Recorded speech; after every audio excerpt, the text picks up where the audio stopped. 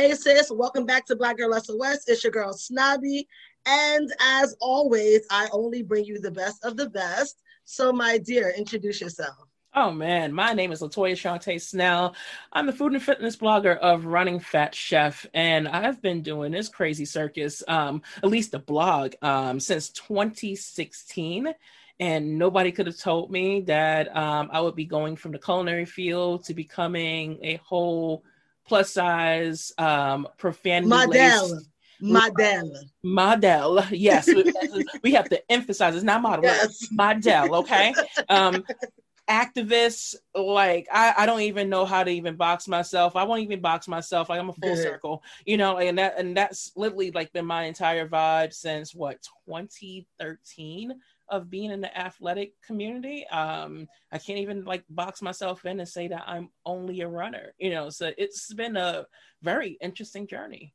That's what's up. Here we do not support boxing Black women in. That's not a thing. Right. So you nailed that, because that is not supported in the queendom. In the queendom, you are many things and all things at all times. So right, because it's too many things and too many labels society already hit us with. When people louder for the people in the mezzanine. Hello.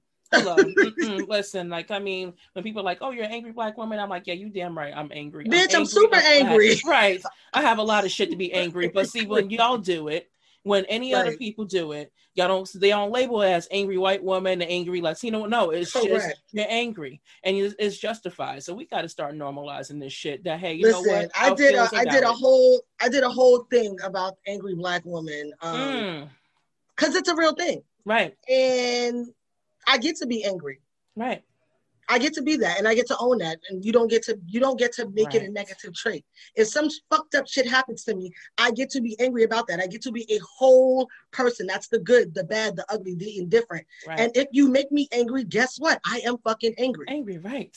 And it's valid, and it's completely valid. I mean, but anything that's on Black people, we're typically, especially with women, we're typically, is weaponized against us. But when someone else does it, like when it comes to the big ass, the small waist, or the big lips, it's like it's when it comes to locks. It's when ghetto. It comes to locks, it's everything. Ghetto. It's everything. It's the whole trash. It's the whole ghetto. But the moment someone else do it, it's not braids anymore. It's not box braids. No, it's boxer braids. Boxer braids. Please don't get me started. Girl, when I tell you I got into the shits with some people on Instagram about that when the boxer braids came out, I know you fucking lying. Listen, how many jobs I got turned away from before even becoming a sponsored athlete and being told, like, are you sure you want to walk around with locks? Do you not have what's funny? When I went to law school with my locks up until 2020. My LinkedIn page was, my photo was from a photo shoot I did in law school when I was like on Regional Council for the Black Law Student Association. Hey, I was in my locks. That shit was on LinkedIn up until like literally maybe about 5 months ago. I want y'all to be very clear that when you are headhunting this Black attorney, she black. Right. She not fake Black. She not pretend Black. She black. Locks, Black. Listen. Right. Of the roots. Right. So yeah, I like that shit. That shit was a trigger. That boxer braid shit sent me through the roof. Please, 2020 was a whole ass trigger. The fake activism, the people only knowing allyship by actually spelling it. If I hear DEI one more damn time out of people who only can spell the words diversity, equity, and inclusion, I might lose my mind. Hey, how do I interact with Black people? I don't know. How do you interact with white people? With other people, motherfucker. It's just so terrible, because like the idea of people not knowing how to not even understand, because I don't think you can never understand that experience unless you live through it, but to be able to empathize, and you need a manual and how to empathize with people who are still being oppressed. How many lists do I need to This is why I was pissed off. This is why I was pissed off with people, in my opinion, begging for allyship. First of all, the word means friend, right? So either you know how to be a friend or you do not. So I don't need to beg you to be my friend. If you don't know how to be a friend, your parent dropped the fucking ball. I cannot remediate the issue of bad parenting. I can't fix that. You not knowing how to be a friend is your issue. I don't need to ask you to do that. Either you see something fucked up happening to me that you would not want happening to you, and you feel like, yo, I should intervene, or you don't. There's nothing that you need to be coached on. This shit is colored by numbers. You either want to do it or you don't want to do it. But I'm not going to sit you down and walk you through it. And certainly, I don't need to educate you on this country's history and systemic racism. You're not going to tell me you don't see color because you're telling me you don't see me because I showed up brown as fuck. I showed up pigmented in HD. So don't tell me you don't see color. Like, we're not going to play that game. That's the shit that like really, really sends me.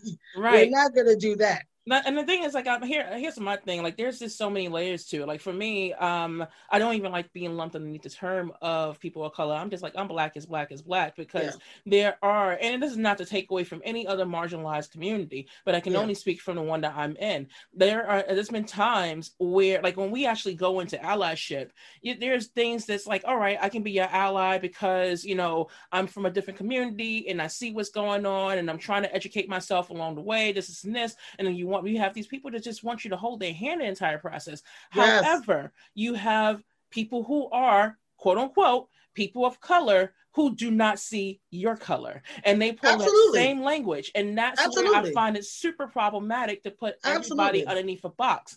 I cannot say as a Black woman that I understand completely the Asian experience. I cannot say as a Black woman that I understand completely the Latino experience, even though I have Latino roots. That I'm unfortunately slavery. I don't know where the hell my family's from.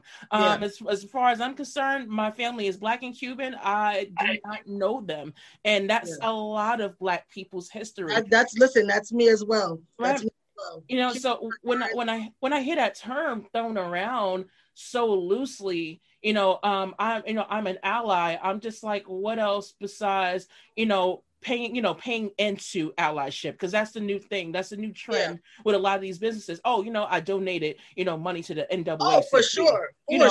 Now I'm going to throw up a black fist. I had a couple of women on here, 2 women that I really, really like, love and admire, really think highly of, and they're both executives in their careers. Right. And we got into this conversation because this was like at the height of everyone basically trying to buy allyship. And my thing is, first of all, I'm a capitalist at heart, and I'll tell you all the time, secure a bag. If someone's going to give you a director of diversity spot with a couple $100,000 attached to it, take their money by all means. But when you get there, make sure that your seat at the table is a substantive one, because what they're going to try to do is give you this title and not give you any actual authority attached to this title. Like, the shit is bullshit. It's a bought role. When you get there, it's your responsibility to add the substance to it. Right. You have to make sure that role is substantive. It can't be that, well, I got this title and, I showed up on a panel and said I'm the director of this, but you haven't actually done anything. Like, that's some shit that I have a problem with. And that's across the board. That's not just with outside of our race. That's inside of our race also. Baby. And then also to the point that you made about having allyship with other people of color, we have that issue under our own Black umbrella, right? Because Black is not a monolith. We have that issue with people who are African and moved here. We have that issue with people who are West Indian and moved here. Right. I tell this story, or I used to tell this story when I used to teach, of how for a long time I had friends who, I had African friends who would never bring me home to meet their parents because I was American. And their parents had like preconditioned notions about what the way Americans were. I grew up in the Bronx, so y'all know I got 550 million. Basically, I was Latino whether I wanted to be or not because I grew up in the Bronx. Right. Hello. And right now with the locks, everybody assume, like, the first thing people say is like, "Are you Jamaican because you have locks?" I'm like, hold up. Right. I'm like, stop that. I'm like, listen, I know Jamaica Queens. That's as far as we go back. Okay, let's not. But even growing up in the Bronx, I many obviously Latino friends, and many times, and I have great relationships with the people I grew up with and with their parents. Right. But many times when I was younger, I heard like grandparents say, "Oh, she's a cute girl. She'd be cuter if she was light skinned." Like, like these things happen under the Black umbrella too. Like, these things all happen under the Black umbrella, and it's all problematic as fuck. And and like, I mean, and the thing is, when it comes down to allyship, like if you're going to talk about like, within the community, when it comes down to the conversations between men and women, the conversations are completely toxic at times, where sometimes I don't even consider them conversations most of the time. Oh no, it's completely hostile. I mean, because I laugh at this, and I laugh in a way that comedians make jokes about real life shit where it's just that deep hurt that we're laughing at, collectively laughing at. Yeah. I remember in 2019, I went from 2018, I was being uplifted. 2019, I was on everybody's cancel culture list, and this was not just white America canceling. Well, Jay-Z always says you live long enough to see yourself become the villain. Hello. It's like people are afraid to see you succeed. People don't want to see you prosper. They want to see you from their level of comfort, and that's with everybody. It's from whatever level that they're comfortable with you. Fuck your pillow. Exactly, and 9 times out of 10, their comfort is some fucking insecurity that they're projecting onto you. Yeah, I'm like, fuck your pillow. I mean, the thing is, like, I remind people, especially now, like when I see how 2020 transpired, and now we're in 2021, and I went from she's possibly a cheater at a marathon because I run slow and sometimes I don't make cutoffs, but I'm like, you don't even know why I showed up, but that's whatever. That's aside from the point. But 2019, I had people who was like, oh, you need to get her from being sponsored. I'm going to complain every place that she's at. To 2020, I went from that to let's put her in a magazine. Let's say that, oh my God, she's like so inspiring. Don't get me wrong. She does have she has a little bit of a loose mouth. Oh, now it's acceptable. Now it's acceptable because last year I was being called I'm glad you brought that up because that is definitely one of the things that I wanted to talk to you about. So really quick, let me just tell you all how I know this queen. New York City runners, honestly, at one point or another, we all run into each other. Right. The great thing about Instagram was, if you didn't know that there were other Black people running before, Instagram kind of threw us all together and gave us an opportunity to find each other. And so I found her on Instagram and started following her literally just because she said whatever the fuck was on her mind. That's why I started following. I was like, oh, see, this is my kind of people.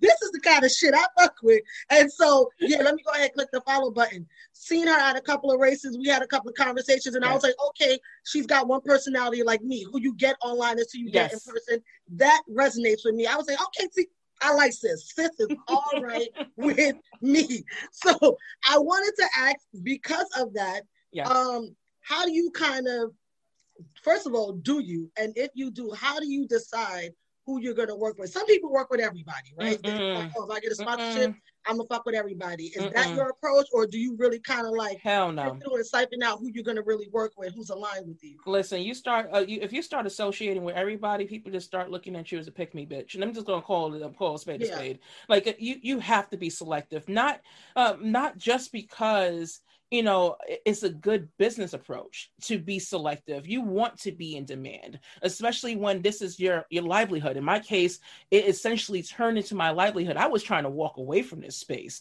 When 2017 New York City Marathon, I got heckled. I put my story out there with The Root because they hit me up and they was like, hey, we're willing to pay you for your story. And I'm like, wait, hold up. You're willing to pay me for something I already talk about for free? All right, cool. Right. You know what? Not a problem. I can write 800 words. I'm kind of long-winded. Right. Like I was like, I'm kind of long-winded. I'm more like a 2,500 word for, kind of girl, but I can turn this down to 800. We'll condense it. Yeah, but I had no idea. Like nobody could have prepared me for the circus that I was going to walk into. And the thing is, contrary to belief, I know what it is to be in the media. I've basically been behind the scenes for 10 years, but I was comfortable being behind the scenes because I was able to see what cancel culture was before they actually coined it as an actual term. I've heard from people who were, their entire livelihood was in the limelight. And I'm talking about before the height of social media really kicking off the way it was. And I was like,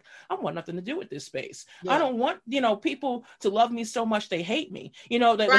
They hate me like family, because that's exactly what this feels like. It feels very personal from strangers. It is like, it's very personal because people feel obligated to ask you which or whatever questions. And then when you start, Right. And then when you start asserting those boundaries, then you're a bitch.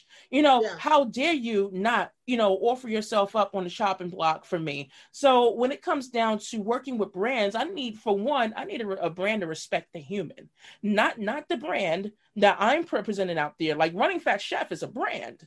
Yeah. But Latoya Shante Snell is a whole ass human. I know, that's right. If you can't respect Latoya Shante Snell, you will never ever even scratch a sniff the Running Fat Chef. And it's just that simple. But because there's the problem is like, I could put this out there because I already put it out there last year. When this whole, when 2020 started, when we started talking about Ahmaud Arbery, talking about George Floyd, and we were all talking about, oh my God, I can't believe this is still happening because, according to some of white America, they're like, oh my God. They were saying, oh my God. We were saying this is a Tuesday. Right. Oh my God. Like, this crime never happens here. Well, bitch, where have you been? Like, what glasses have you been wearing? Because I want that shit, for about 5 minutes because it's triggering every day as a Black person. As a person walking around, living and breathing in this skin, you are hostile when you walk in the room before you even open your mouth. So when I started recognizing that, particularly a brand, Ultimate Direction, that I was with them 2019, and they started off really great. Like they were really inclusive. I don't know what the hell happened in 2020. I started talking to different people. All of a sudden, the person that brought me into the company wasn't there anymore. And that's what happened. Now we know what happened. Right. So, and the thing is like, for me, I'm always careful about what I say because I'm like, I don't need to fuck around and get sued, so I can only go off of what was given to me. When I learned that the statement that they left for George Floyd was 2 sentences, I basically was like, why did you bother? Right. Why did you bother? Especially since out of 40 plus ambassadors, I literally was the only Black, fat, queer woman on your ticket, a woman with disabilities. And all I kept saying to myself is, I didn't realize I got tokenized until I realized I got tokenized. Right. And, it's a shitty feeling because I know I'm familiar with it. And the thing is, I'm pretty sure it's not going to be the last time I'm going to be tokenized until there's true diversity and inclusion in this space. I know that I'm going to be tokenized for something. And that's the reality of being in the media, is something that I'm not saying that you should embrace. You will have to challenge it. Every chance you get, that you have to challenge it. When it comes down to someone like me walking onto a set and I have to ask in advance, do you have a hairstylist that actually know how to deal with my hair? Oh, right. The moment that you say braids, oh, I know you got me fucked up. Oh, my dear, braids, they are not. These are not braids, honey. But you brought up a really good point in saying that you realize you were tokenized and you understand that it's not going to be the last time. Right. Because I was really curious as to what was the mind space that led you to doing the Runner's World interview and participating in that? Ooh. Because I was extremely vocal. I'm going to remain vocal. You should. Fuck Runner's World. They could eat a whole ass dick with A's on the tip and Mercer on the shaft. Ooh. I'm never, ever fucking with them. They are intentionally uninclusive. And all of this shit now is like equivalent to putting up a black box on Instagram. You don't mean it. You're doing it because you got caught. If nobody called your ass out, you would have kept doing the same thing you were doing. And because in running the sport is dominated by Black bodies. Right. In every fucking distance, we dominate the sport. Right. So to leave us out is intentional. Right. You know what you're doing. You meant to do it. So you saying fuck me and I'm saying fuck you. Right. So I'm always happy for any success that people I fuck with have. That's just a default way that I am. So I was super happy when I seen it. Of course, I was super curious as to why. I wonder what made her. And I'm glad with them. But like I told you when I reached out to you, I said I'm not buying this shit though. This is not. This is not getting purchased. I'm gonna snap a picture of that shit when I see it on the newsstand. But I'm not buying this shit. They'll never get another dollar out of me ever. I understand, and that's what kept me conflicted. For one, when they reached out to me, I was super hesitant. And this is something that I've put out there countless times, because, particularly because I was on the same stance as you back in May. In May, everybody was doing this whole thing of changing the cover to Runner's World. And I had a couple of followers that's like, oh, but this person did a cover and this person did a cover. I literally, and I can still remember the post. I think it was May 30th, 2020. I put up on there and I was like, Runner's World know how to find me. If you want me on a cover, you know how to find me. Right. I was like, I'm not making no fucking cover. I'm not making a cover for a company that may not want me. Why should I make a cover when you know how to find me? You can find everybody else, then you can find me. I'm not going to, see, the thing is, I'm going to adopt what I saw the Black Elation put up on his Instagram. Fuck your table. I don't because that's a big move. That's a big. First of all, my mother's in construction, bitch. I'll build a table. Right. I don't need yours. I can build my own table. I'm the architect. Yours. I'm the designer. I'm the CEO of this fucking table, and I can boot people from this table. Like shit, I will be the Black Apprentice without the racism. That's the part. Like so my whole thing was, why should I beg for something that I've already proven myself over and over again? Yes. That I am just as demanded in this space as any other white person. Now, don't get me wrong. I'm not an elite athlete. I will not sit here and put myself in the same category, but I do not desire to be an elite athlete. Right. Whatever they do, to keep themselves going, that's kudos to them. But I do shit my way. I go out there and I like to have fun. So when they reached out to me in email, I literally I took a step back and I was like, I don't know how to respond to this shit. This is just me, you know me. I'm saying it straight, no chaser. I really didn't know how to respond to this. I was like, why would they reach out to me? Like I saw people who we personally know in this case, Allison Desir, all these people just like, what the fuck? Like y'all didn't cover the George Floyd, when they cover shit irrelevant. Ahmaud Arbery. I'm like, I remember being on the panel the year before in 2019. I sat on the panel for runner safety, and I was just like, what the fuck? Like, that's nice that you want to talk about, being targeted. That's the thing. They don't really cover anything that's DE or I. It's all bullshit. But that's the reason why I felt like it was a need to actually jump in. Because I'm like, for me, it's not even about Runner's World for me.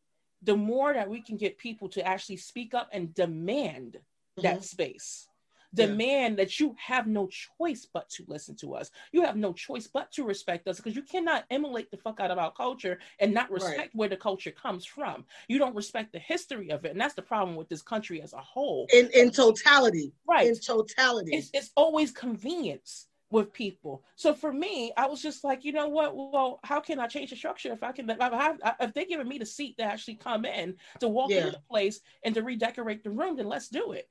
And the thing is, and I will say this bluntly, because I've said this openly to them, if I feel like or I smell like it's too much bullshit, that's my time to go. I'm going to put in my best effort to see what I can do. This for me, like, is flattering, and it's nice to put on a resume that, I'm a Runners Alliance ambassador, but my pure intention of this is to really talk about inclusivity as a whole, to speak about it from a marginalized perspective, because the reality of it is the stats don't lie. There are a lot of people in this space who do still pick up Runner's World, despite how a lot of us who are in this space who are irritated with the fact that that's for sure. This? But I mean, the reality is most people, let's keep it a buck. Most people really ain't built. You know what I'm saying? When I say that, I mean a lot of people talk like, yo, I'll stand on my own 2 feet, but they will not. They're not built to do it. They're not even built to do it. A lot of people need that approval, that confirmation, that affirmation. And I'm not one of those people. I never have been. Anybody that follows me on social media, if you've seen even one video of my mother, you know why I'm the way I am. In our household, we the shit already. I came out the womb the shit. I don't need no confirmation. The fact that the good Lord chose that woman to birth me and she's the shit means by default I'm the shit. I'm the shit, right? I am the shit. So I don't need you to affirm me, confirm me, or anything else. I showed up like this. I showed up a bad bitch. I chose to share this bad bitchery with the rest of you. You're welcome. Right. But that's not. One, that's not most people, and two, that's not the running culture. Right. In general, the running culture is built around kind of communal shit. Once you move outside of the elite space, once you move outside of elite and competitive running, it is a communal sport. Right. It is very communal, and it's very cliquey. It becomes that very high school type of shit. Don't even get me started because every time I get a runner on here, we start dragging New York City running, and I love my people, but motherfuckers be asking for it. Right? Yeah. No, it's very true. I will say, I do want to know this though. Why running? Because I know how very what's the word I'm looking for? I know what kind of assholes runners are. I've been a runner my whole life. I was a competitive runner when I was younger. I'd never, like, even after I stopped competing, I kept running. So I've always been a runner my entire life. Right. It is a sport full of assholes. I'm not gonna lie, I'm one of them. I'm absolutely an asshole. People, I take that L with grace. But here's the reality of it. We're all assholes, but it's the way that you decide to be an asshole. And for me, I find, like, especially with the internet and the way that we use social media, people have a lot of bark, but they ain't got no fucking bite in person. Now that's all wax. Yeah, and a lot of people do not like me because that same energy, if you think that I am that bad online, right, it's worse in person. I'm like, baby, this is a 3D experience in person. I'm like, this is not this is not for play. I'm like, you have your rappers, who grew up in the suburbs and they talk about hood shit. And then there's people like me who grew up in the hood and I still talk about hood shit and I can show you what it look like. And that's what I am. I am a 3D experience. And I am not going to sit here and water myself down or have someone gaslight me and say, oh, I don't understand, or I don't think you deserve to be in this space because listen to all the profanity and this is, you're not going to do that shit. You're not going to do that shit because if I wasn't deserving to be in this space, people would not be giving me a spotlight. And other people, the thing is, I'm not here to make it into your club or your initiation process. My whole thing is I build my own fucking tribe. And if you don't like the tribe that I rock with, then we can kick you the fuck out too. And there's a bunch of memberships to other places. And this is the reason why, as much as I started off loving being in run groups, I can't do it anymore. What brought you to running at all though? Were you a runner when you were younger? No, hell no. There was the little so this is why I'm befuddled, because I'm always befuddled at how adults get into running, because contrary to how people try to, let me tell you something, people love to say running's for everybody. No, it's not. And it's a sport that's open to everybody. That's bullshit. No. That's first of all, it's bullshit. It's a lie. Running is hella judgmental. Right. You are judged the minute you show up to a race on the way you look, on what you're wearing, if you're fast, if you're slow. Right. Do you run with these people? Do you run with that people? Like, running is hella not inclusive, okay? But most of these sports aren't. That's the reality of it. And so that's why when adults tell me that they didn't run as children, I'm like, well, where did you develop the love for running? Because that shit hurts. Running hurts. Listen, I keep it straight. Good. As much as I'm an activist, I'm an activist, and I don't even like saying the whole term body positive, because I think that the community has turned into trash at times when it comes down. I always thought it was trash. I'm gonna be honest, because I felt like a lot of people use it as an excuse to be unhealthy, because you can be proud of your body and still be healthy. Because that was my experience. No, here's my thing. Like, the thing is, define unhealthy, because I mean, technically, I can define unhealthy. I can define unhealthy, because unhealthy is not one thing for one person. Like, so when I watch your videos on Instagram, right? Mm-hmm. I think at one time we might have even been going to the same gym and just missing each other all the time when I used to live in Bed-Stuy. Yes, and I'm like, so I'm watching you. I'm like, first of all, I'm gonna tell y'all right now, sis got me beat by a mile because I can't do no fucking push-ups. I'm telling y'all right now, all this upper body shit is quiet. It's fucking quiet. I'm not doing it. I can't do it. My fucking shoulder hurt looking at this shit. So no, I can tell you, because I know that it's not one size fits all. But if you're somebody who eats like shit, you're inactive, you don't do shit, but you like to get on Instagram, and these are people that I know in particular, which is why I said this is my experience. And then you want to get on Instagram and some bullshit that don't fit. You talk about, I'm body positive. No, bitch, you're shopping outside of your fucking size. You don't have the range, and you're fucking lazy. Because being healthy does not necessarily mean being thin. It don't even necessarily mean that you live in the gym. Shit, like I said, you can out-push up any day of the week. Hold on. Because the other side of me is laughing, but now I got to put my activist hat on. Here's the thing. Okay.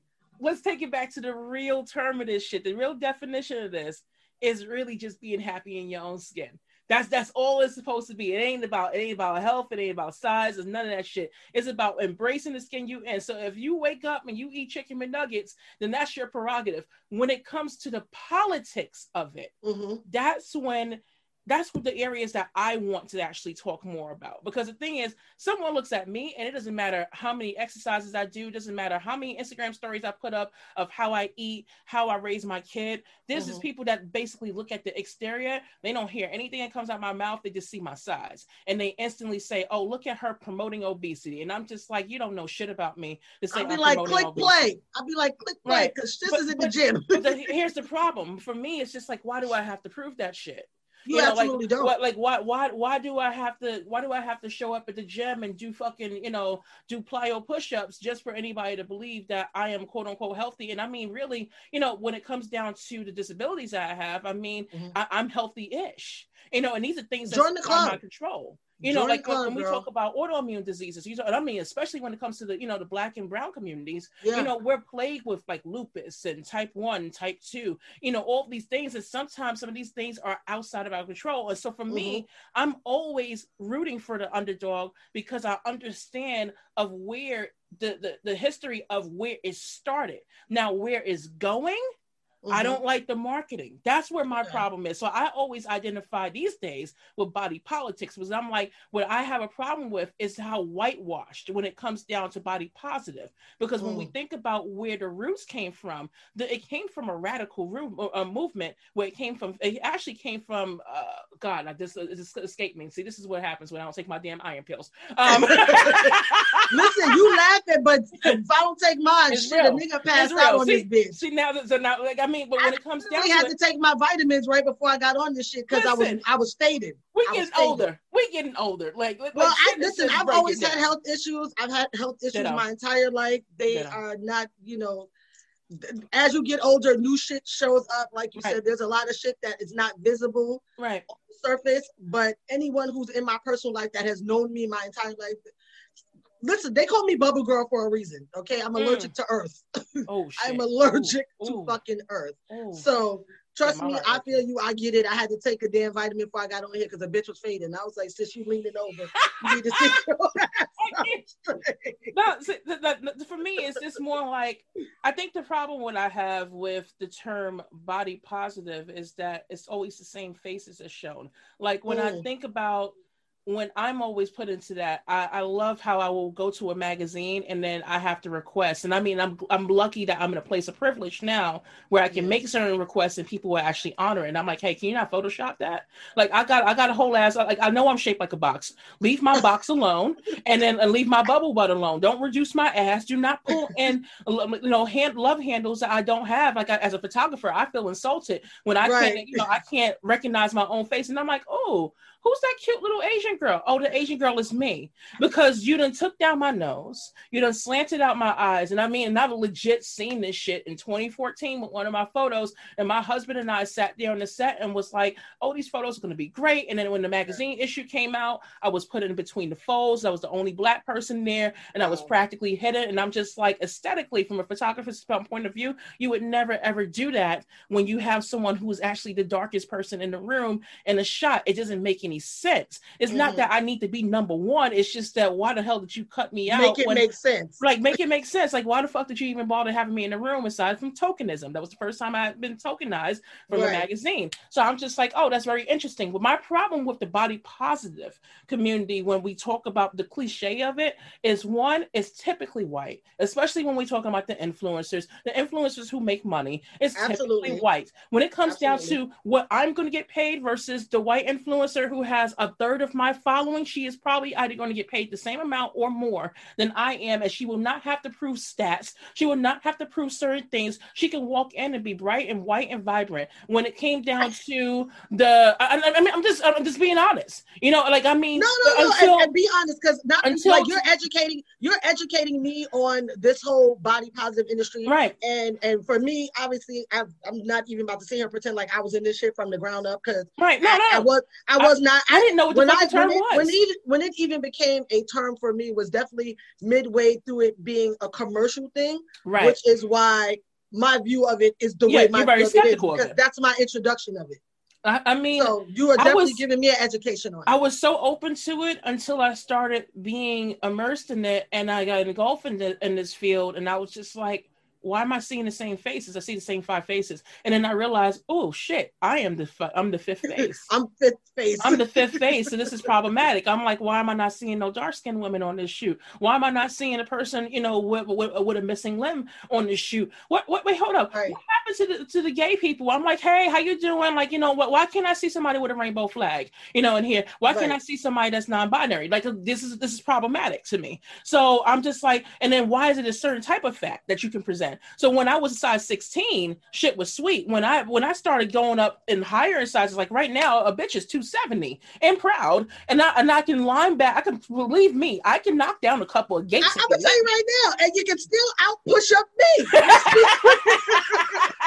To be clear. No, but the problem is that even then, now I get different type of phrasing where it's just like, oh, well, we know that you gained some weight, but you're a different type of fat. And I'm like, can you define that? What does that mean? What do you mean by a different type of fat? You mean like, oh, I'm not jiggling? Or girl, somebody told me I was a plus model. I said, bitch. Like, it's just, you know, so for me, I find it fucking problematic. So I believe you 3,000% because if my I was like, first of all, my frame is athletic. I've been this way, going to be this way. Right. I'm never gonna be any other way, and I like that. I mean, if God want to send me a little bit more ass, I'm not gonna be mad about it. Listen, I just want my tits to sit up again. That's what make tits great again. Okay, listen. That's all I'm looking for. But yeah, you know, like somebody was like, "Well, you know, you be a dope plus size model." I was like, if I'm a plus size, how does somebody at home who's actually plus size feel seeing me like? That would, like, if I was somebody who's really plus size, piss people off in real life. Exactly. It'll piss people off because that's my fucking point. Because like people ask me, like, my point. Because people are always asking, like, you know, why do I say, like, when I introduce myself, why do I introduce myself as a plus size or a black or a, you know, a queer athlete? And I'm like, until this shit is normalized, I have to put these prefixes on. Yeah, because I want you to know. Let it be known. I mean, until like you have a Runner's World or a Bicycling Magazine or whatever magazine out there that don't have to put a prefix, or the moment that I mean, the thing is, I technically I contribute to them and everything, and I respect that they're actually, you know, giving me a little bit of clout or whatever the case may be. But for me, it's just more like when you look at the comment section, anytime that I'm brought up in there, it don't matter what I could have saved people out of a burning building. The first thing they see is she's black and she's fat. How dare you belong in this space? Why does everything have to be about race? That's the first thing I usually see. That shit irks my nerves. It irks my entire spirit, and I'm just like, you know, like you're like an irritable bowel syndrome. Anytime that I have to sit here and read your comments on here of, do we have to make it about politics? The idea that my skin is political is already problematic. The idea that 400 something years ago, we were born to this country. I loathe people saying that running is one of those sports where we leave politics out. One of the most iconic photos on planet Earth are two black men after winning a fucking race, with their fists in the air. It is one of the most iconic photos on the planet. We are historically a sport that has pushed the fucking political envelope. Listen, they didn't even want their black asses there. Listen, I'm gonna put it like this because this is your podcast and we already been dropping F-bombs. Everybody want to be a nigga, but nobody it don't matter. This shit is I put my shit out where I want to. Listen, no, like it is literally a Paul Mooney quote. Everybody want to be a nigga, but nobody want to be a nigga. And it is very true. It is the idea that we can borrow your culture. We can like it. We can clap it up. We can use all the AAVE. We want your rhythm, not your blues. Right. And that's problematic as shit to me. The thing is, I don't want it to be political, but you made it political. Right. You made my skin political. You made the fact that if I walk in with any type of rhythm, then it is political. The fact that you make fun of my nose, my lips, my hair, it is political. While trying to mimic it. Right. While trying to mimic it and get away with it. And will not even give credit to where credit is due. If and anything, you're going to gaslight the hell out of it and say that's not acceptable. The idea that I can dye my hair purple and green and shit is a problem. But when Becky in the office do it, you know, it's beautiful. It's oh, it's just so amazing. But me, I'm ghetto, I'm raunchy. How dare you make the fact that in the year of our Lord 2020, 21. New York needed to pass this was last year. Oh, you're talking about that New York needed to pass a law to make it acceptable for Black people to wear their natural hair to work. Lets you know that my very existence is political. Well, I mean, but if we're out here on ballots, voting out slavery. Hello, for the people in the cheap seats, so don't tell me why is this political? Why is this about race? Because this is the United States of fucking America. Right. That's why. You just find every reason. Like, you would rather, instead of bending forward, you would rather take yourself and shape yourself into a pretzel before you acknowledge me. And that's a whole fucking problem. That's a problem. You bring up a good point with like these people in the comments, because that brings me to Voldemort. She who shall not be named. This bitch gets no name time. She gets no name time. That bitch is Voldemort. Like, and that's exactly what I mean. She thinks she's the fucking run police. Okay, she's somebody who she gaslights everything and then plays the victim. I've seen her do it 1,000,001 times. I didn't even know who she was, man. Let me tell you, because she's nobody to know. I've seen her do it 1,000,001 times. How I even came up on her to begin with is because she tried it with someone that I knew from the running community. Oh, wow. Doesn't really run anymore, kind of fell back from the community, but she had tried it with her, and sis hopped in that ass like a thong on a thick bitch, okay? She slid right up in her ass and let her have it. And that is how I was introduced to her. So, I'm one of the motherfuckers that love a good motherfucking dragon on the Instagram. Hi! And that's the thing. Like, and that's the fact that I have to balance every day. So I clicked follow, right? And for the most part, she, girl, I'm here for the mess. So I clicked follow, and for the most part, she was only harassing this one white woman. And I was like, yo, she needs a hobby. Like, why are you so pressed about this woman if you feel like she's cheating? So what? How's it affecting you? It's not bothering your life. Move on. Then she started harassing the brand. And then I started to see a trend. And I was like, oh, this girl is problematic as shit. And then me and her got into it on Twitter one day because she made a comment about the Bronx, like somebody would rob her. I was like, first of all, sis. Oh God. I was like, first of all, sis. I have a story about that one. So I had to get at this shit immediately. And she's like, no, I'm just saying, like, and I was like, I don't give a fuck what you saying. Here's what I'm saying. Okay, live direct from the fucking borough. Keep your ass on your side of the bridge. If you're scared to walk through my borough, then you shouldn't be in it. Right. Also, you're in the whitest part of the borough. It's safe as fuck. No one's checking for you at all. And also, you have nothing.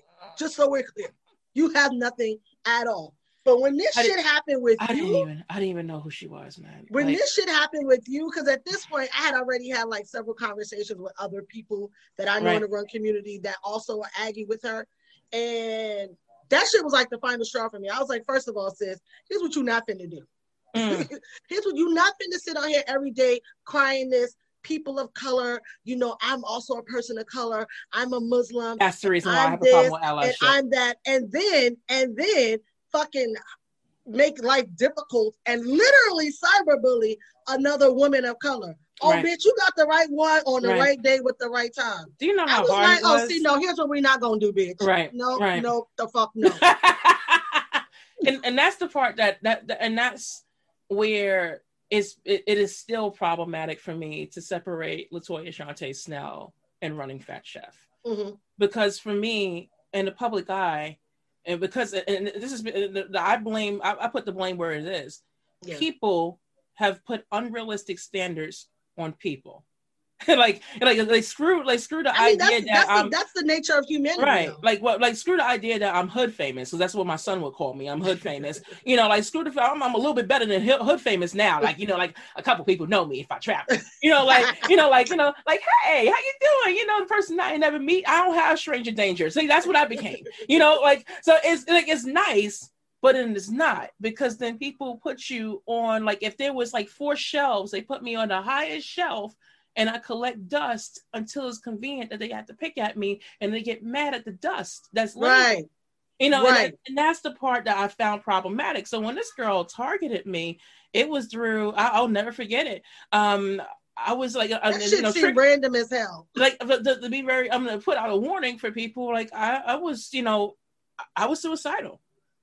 Like, and that's the part that I kept to myself. Like, people weren't here as I started starving myself. That shit triggered my eating disorder. Like, people don't like, and that's like that's the reason why I advocate as hard as I do in these spaces. Because when we talk about Black people and eating disorders and they see a fat bitch like me, they instantly say, oh, that bitch must be overeating. Look at her eating ho-hos and Twinkies every time she's I'm probably the overeater in this conversation. I can tell you that right now. I'm a bitch that eat the 5 for $5 in one sitting. I'd be happy when McDonald's bring the Big Macs back. Like the thing is, like, running, I have a love-hate relationship with it. Not so much because running sucks at times, but more like the community has a fucking problem. Mm-hmm. Where if you don't look a certain size, where and the thing is that the problematic part is I'm getting this shit from people who aren't even elite athletes, so that's my shit with her. She swears to God she fucking. I've heard her all these accolades that she allegedly have, but see, unlike I'm gonna be honest, I didn't have time to research her. I was too busy trying to book jobs, and you sitting here, you using your free time to slander me on the internet, and I'm just like, damn, you keep up with all the Instagram stories. Like, I'm not one of those people that just put up 8 to 10 stories a day. Like, a bitch got 36 stories up. Like, hey, let me take you through my day. I'm not gonna hold you. When I first realized how much time she invests in that white woman that she was harassing, I said, sis got to get some dick or pussy, whatever she's into, and she's got to learn to knit. She needs to really occupy her free time. Right. That's too much time. I count my blessings. I haven't had her disrupt my space in about close to 2 months. Well, that's good. Yeah, it's been close to 2 months, but it's like, why did it have to go there? Where now? Because the thing is, I gave her the benefit of the doubt, that the courtesy that she didn't give me, and the courtesy. That's the shit I don't do, and I don't like when Black people do it. What made you do that? That don't even seem natural. Business. Like, let me just go call a spade a spade. This is the reason why I say it is very hard to separate Latoya Shante Snell from running Fat Chef, because Latoya Shante Snell is a hood bitch. She's gonna let you know where to get on and get off. I always like to say there's Latoya and there's Shante, and Shante don't have time for your bullshit. Shante pops up at least once a month, like I had 2 days ago, where I had to curse people out online and say, do not fucking come for me for my size, don't correct my form, don't tell me shit, I have boundaries, leave it. And she's been surfacing a lot in 2020 all over again, but I started embracing the brand. Running Fat Chef. I am an entrepreneur.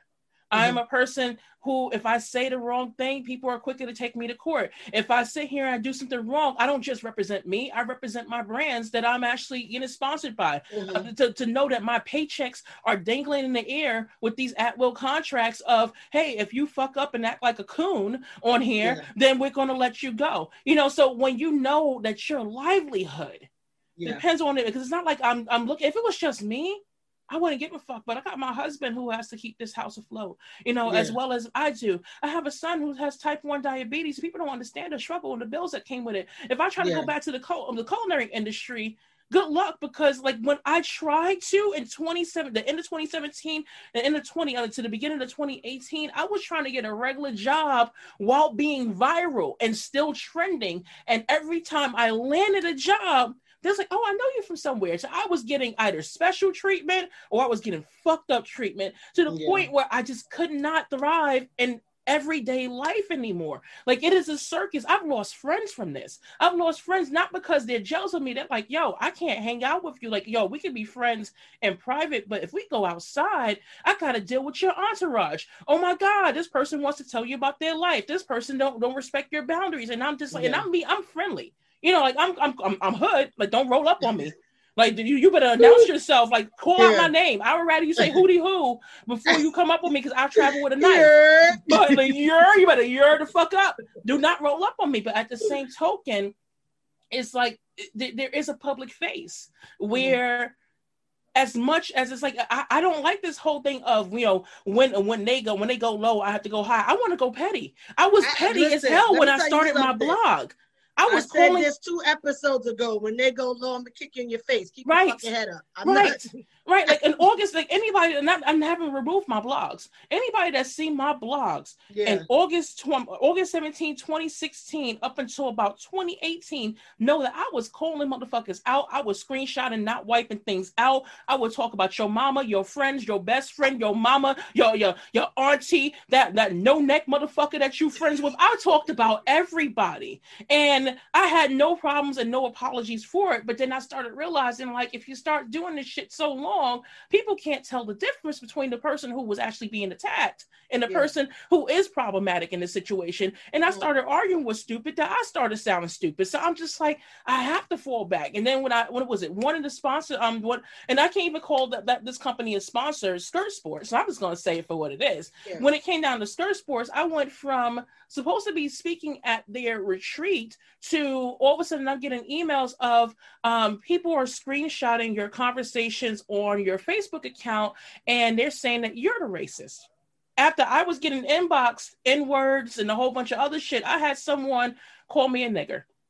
So I wrote her back and I said, that's real cute. I've heard that. Can you get a little bit better with it? I was like, I like my racism, and I was like, I love it in full color. I want it in Technicolor. Tell me what you really feel. The woman called me a jigaboo. And then started going further. Then she started to attack my kid. And that's a no blow. That's a low blow. Like you don't attack my family. You can say whatever the fuck you want to say about me. Don't attack my kid. It's like when I say that, I still have a list. I have 142 messages to date that was before I went viral of the hate mail that I used to get, and that was in 1 year.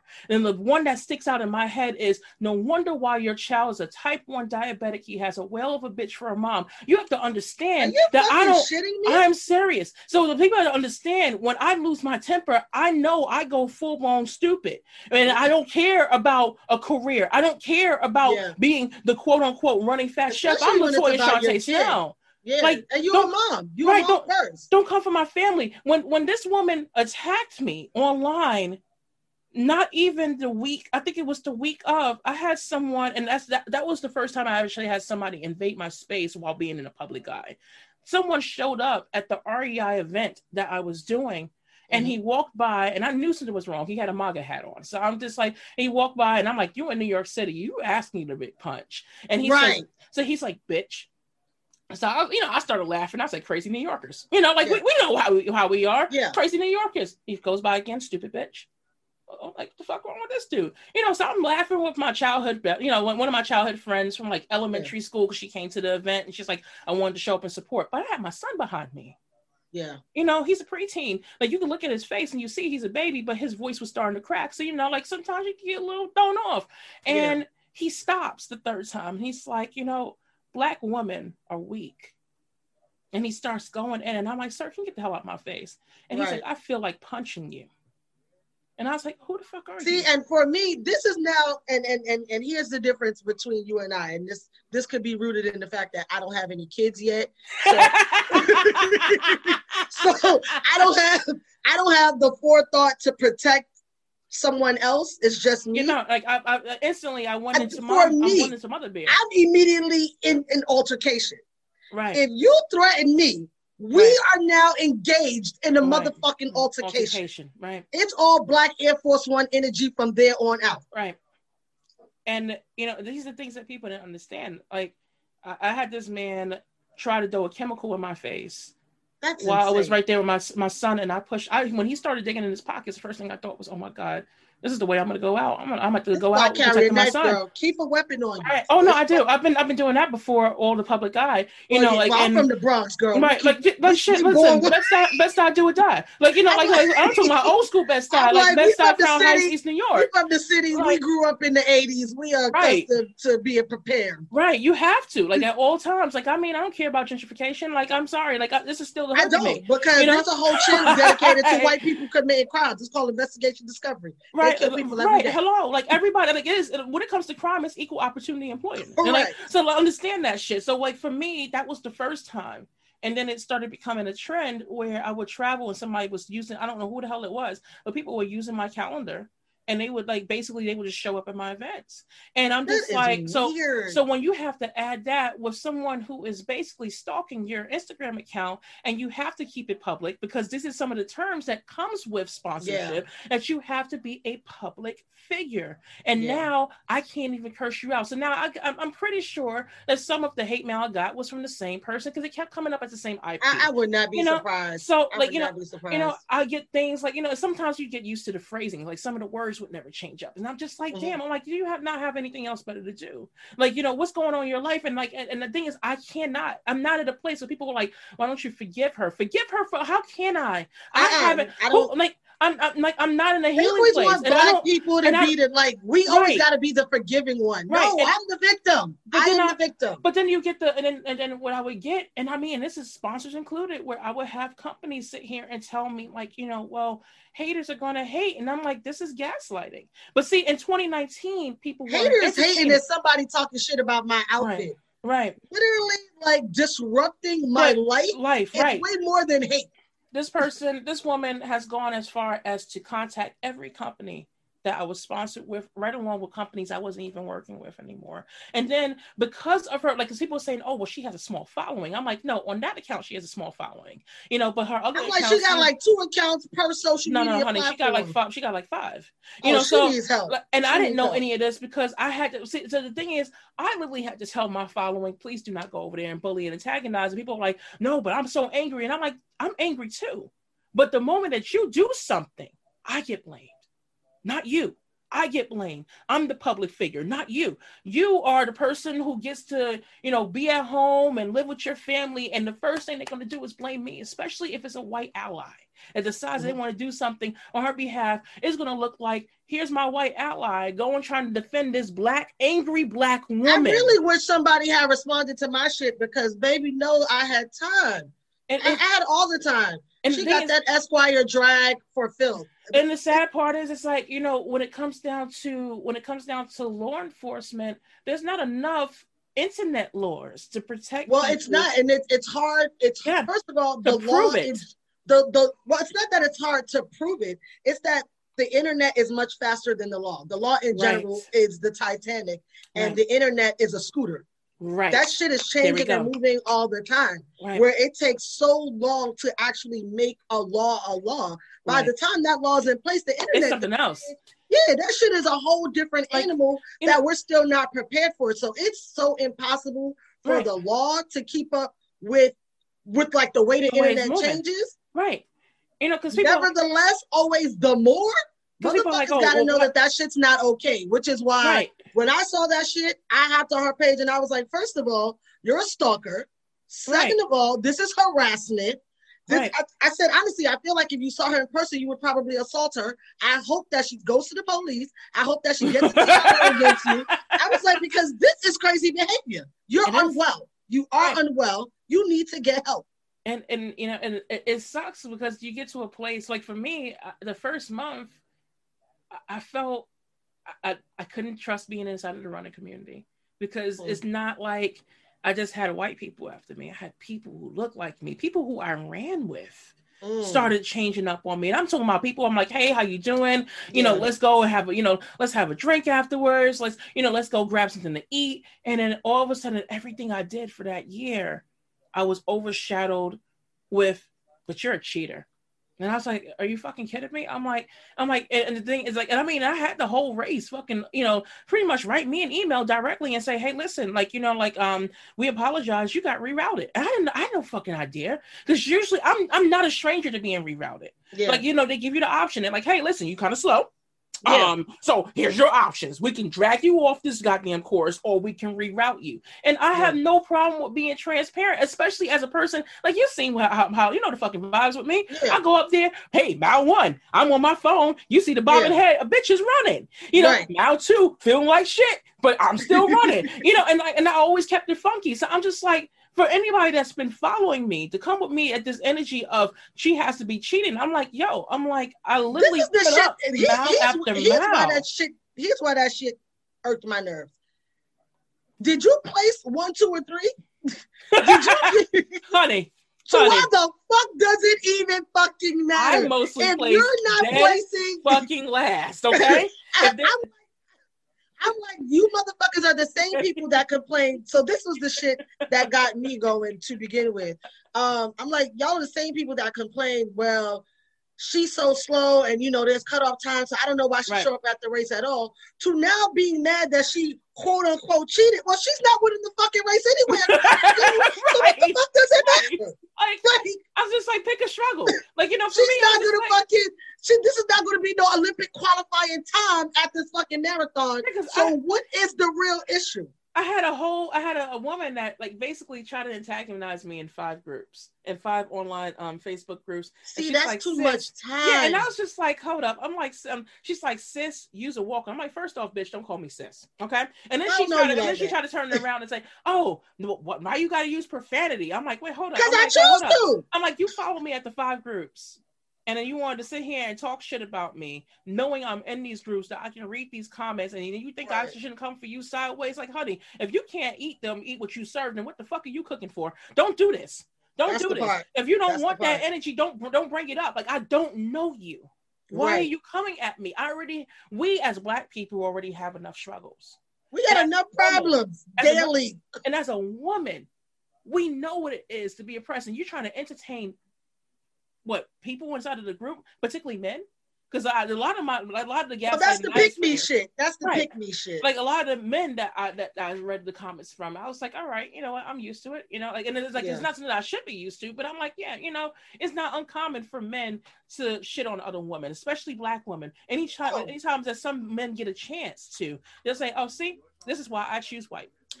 See, this is why you can't mess with those ghetto girls. See, I told you she was a high school dropout. That's the reason why she talks like that. Oh no, honey, you don't know the reasons why I had to leave.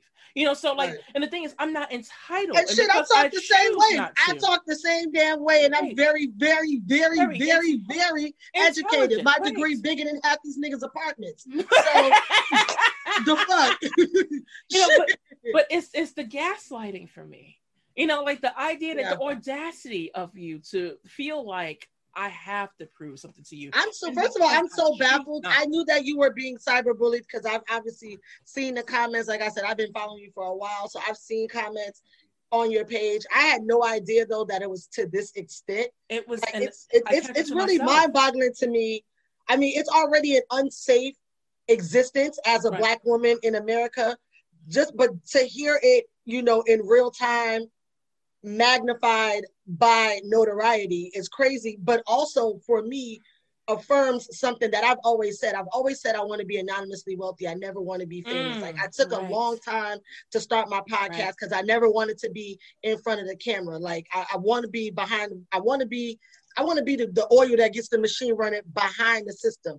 I never wanted to be the person in the front of the camera. However, my personality is what my personality is. Right. I'm very often thrown into the front, whether I want to be there or not. Right. And when I first, when social media really started picking up and I used to be on Twitter all the time, I was like, there's no way that I can start a successful podcast because my clapback game is official. Right. And the fact that I know how to track down an IP address and turn that into an address means I show up at your motherfucking door and address you face to face.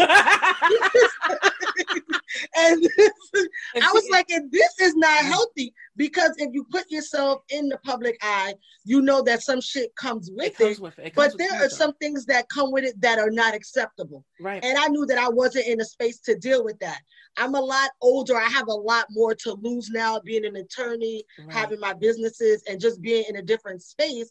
Actually, really just living outside of New York City. Because when I'm home, I mean, the minute I step off the plane at LGA, JFK, Newark, Bronx starts to kick in immediately. I mean, the minute I step off the plane.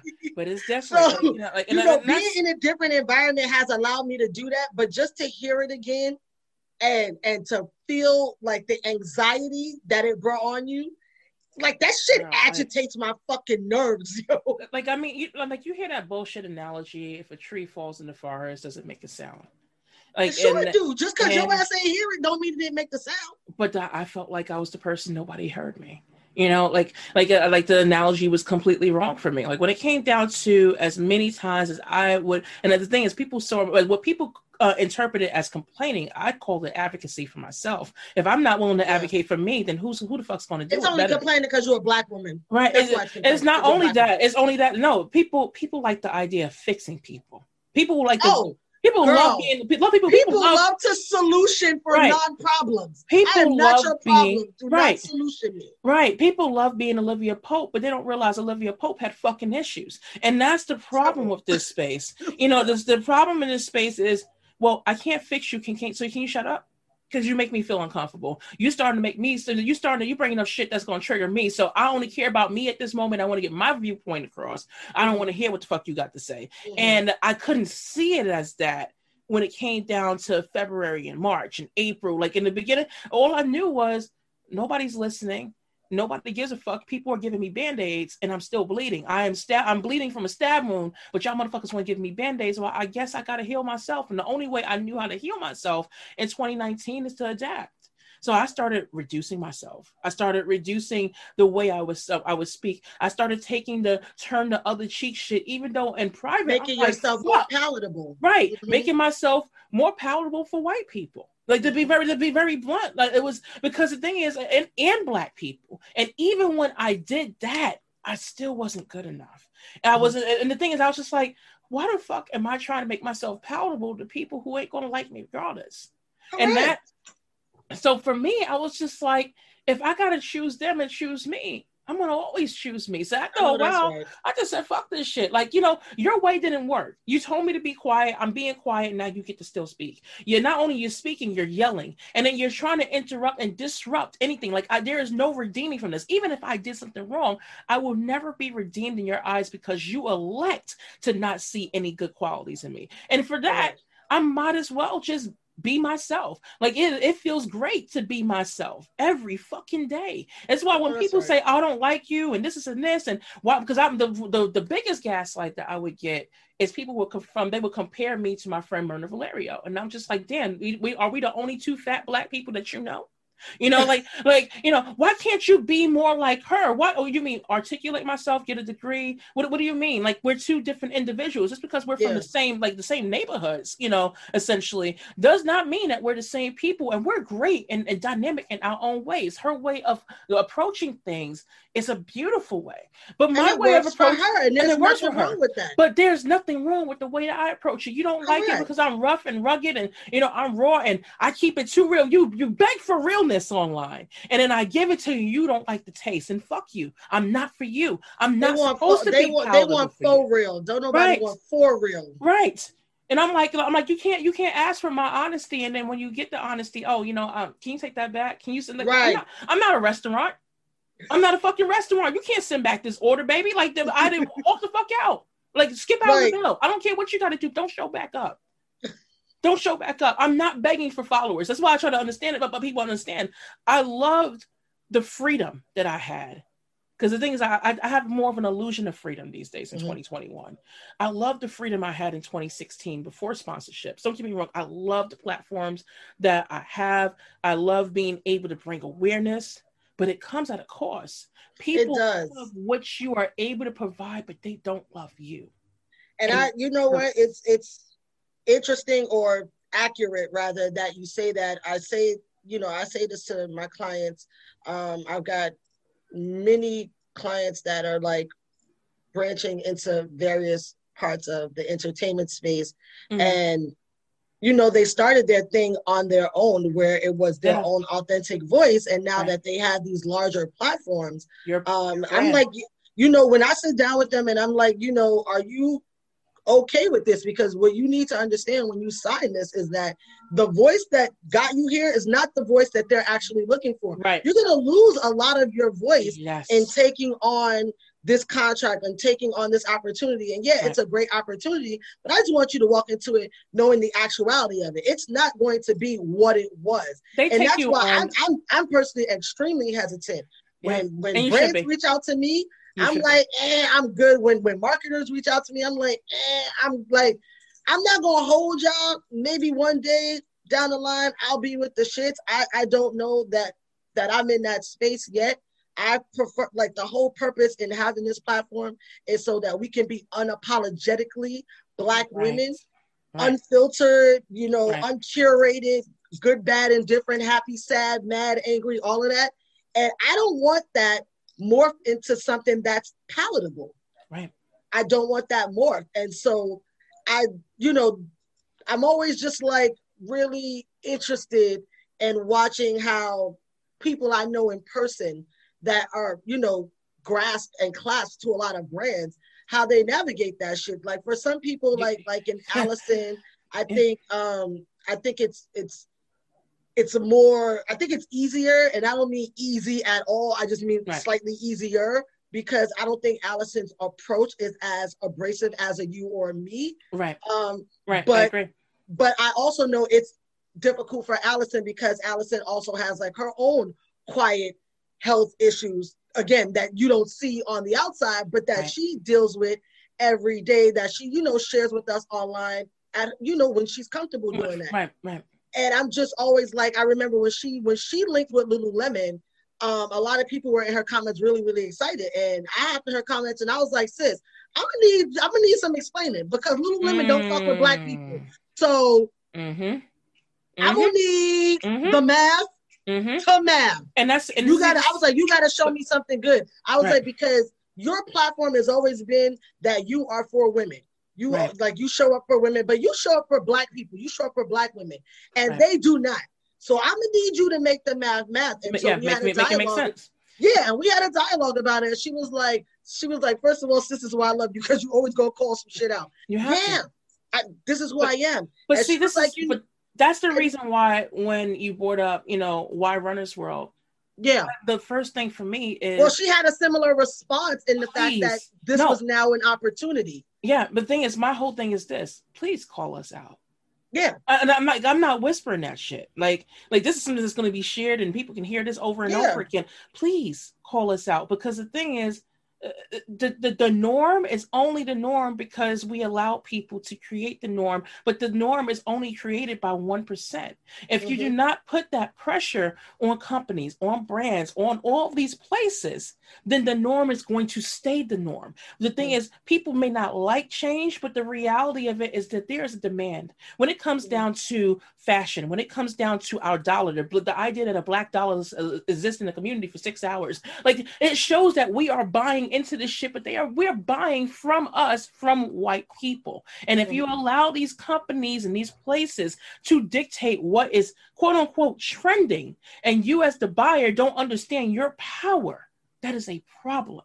So for me, I'm just looking at it as, well, I do find some of the things that's problematic, and I silently call it out. Like, I don't, like, I definitely can't go into detail on here, but I silently call it out. And the thing is, I need more people to do that. I need more people to feel, empowered and inspired. So if it means I have to use your own platform to say, hey, listen, this is what I see as a problem. Here's where I see as a possibility, where I can actually now, as the businesswoman, and I have to sometimes tuck away my hood card, because a lot of times it wants to come out, but I have to tuck it aside. And I'm like, how can I go from a business perspective and say, hey, listen, so I understand from a business perspective, this is what's worked for you in the past, but the market is changing and these issues are real. And even if I'm not with your platform, these are still going to be my everyday real life issues. What are you going to do? Because people do not like telling their stories and feeling like they've been fucked in the ass. Like, you don't do that. You just don't do that to people. And a lot of Black people's stories, especially when it comes down to the marketing and body positivity, when it comes down to the uses of AAVE and advertisement, when you see the way that they see us. And they see us for something that's valuable, but they want to give you the illusion because it's cheaper to keep you at a certain place. When you think about diet culture, when you see all these companies and you see the advertisement is mostly marketed towards women and their insecurities, and they say, well, the man is losing 5 pounds and the woman is only losing 1, but if you buy this product, you can be just like him. This is the narrative that we're selling with brands. So for me, at times, 3 times a week, I think about, do I want to stay in this space? That's my real life internal struggle of, do I want to stay in this space where I know that the fitness industry at times, most times, is full of shit, that is not here to actually fix people, but to actually keep people actually in their place, to be able to make money, so it does feel dirty. But the thing is, you can't clean some shit sometimes being on the outside of the platform. Sometimes you have to go in and you have to be that voice to actually say, you know what, I can change this shit. But it's not going to come off like, if I yell at you and you yell at me, nobody hears each other. Nobody wants to give a fuck. Nobody wants to fuck with each other until they fight.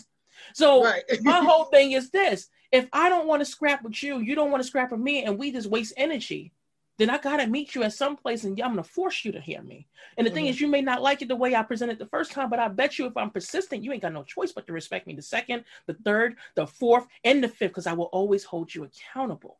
And that's what I try to do, and I intend to do, regardless of who's rooting for me or not. Fuck them. If they don't like if people don't like me, then you ain't got to fuck with me. Nobody begging you. Like, honey, I know what it is to be broke. I'm still broke. So like this is the illusion. Like when people were sitting here saying, oh, well, look at her, she thinks she's better because she got these sponsorships. I'm like, honey, do you know what it is to have an influencer contract? Because most of us don't get paid like that. Ask us about our taxes. Ask us about having a publicist and then having your publicist take off certain money. Ask us about the books that you're going to get and knowing that the book is done, the book done promotion that they give you don't mean shit if your book doesn't sell. That you only, if they only cut you a $10,000 check, then that's all you guaranteed. But then you have to pay the editor, that you have to pay this person. Oh, well, that person contributed. Before you know it, like, you're paying taxes on $10,000 of stuff when you only made $3. So when people sit here and try to tell me about what I'm making, what I'm doing, what's my intention, I'm like, fuck you, ask. And if I choose not to, and I elect to not tell you, guess what? It's my prerogative.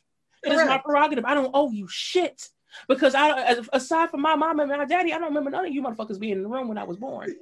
So, like, and that's the reason why I keep it so honest and I keep it so funky, and I don't put it out there in a PC way. Now, there's some things where I do have to sit here and say, okay, I got to be mindful. I'm like, I'm speaking to adult children, so let me phrase it up a different way. I would never speak on Good Morning America the way I'm speaking here. Because the thing is, I wouldn't. It's very funny smart. You say that. I was on a podcast, and it was not taped for TV. Right. They actually didn't have a TV deal yet, so they didn't have any TV time yet. So it was taped for regular Spotify, regular platforms. Right. And as always, I always ask up front, I'm happy to give you Latasha Lessington Esquire if that's what you need for your platform.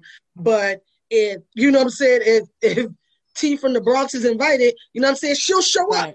Right. So I asked them, and it was very, oh no, go ahead. We curse here, everything's fine.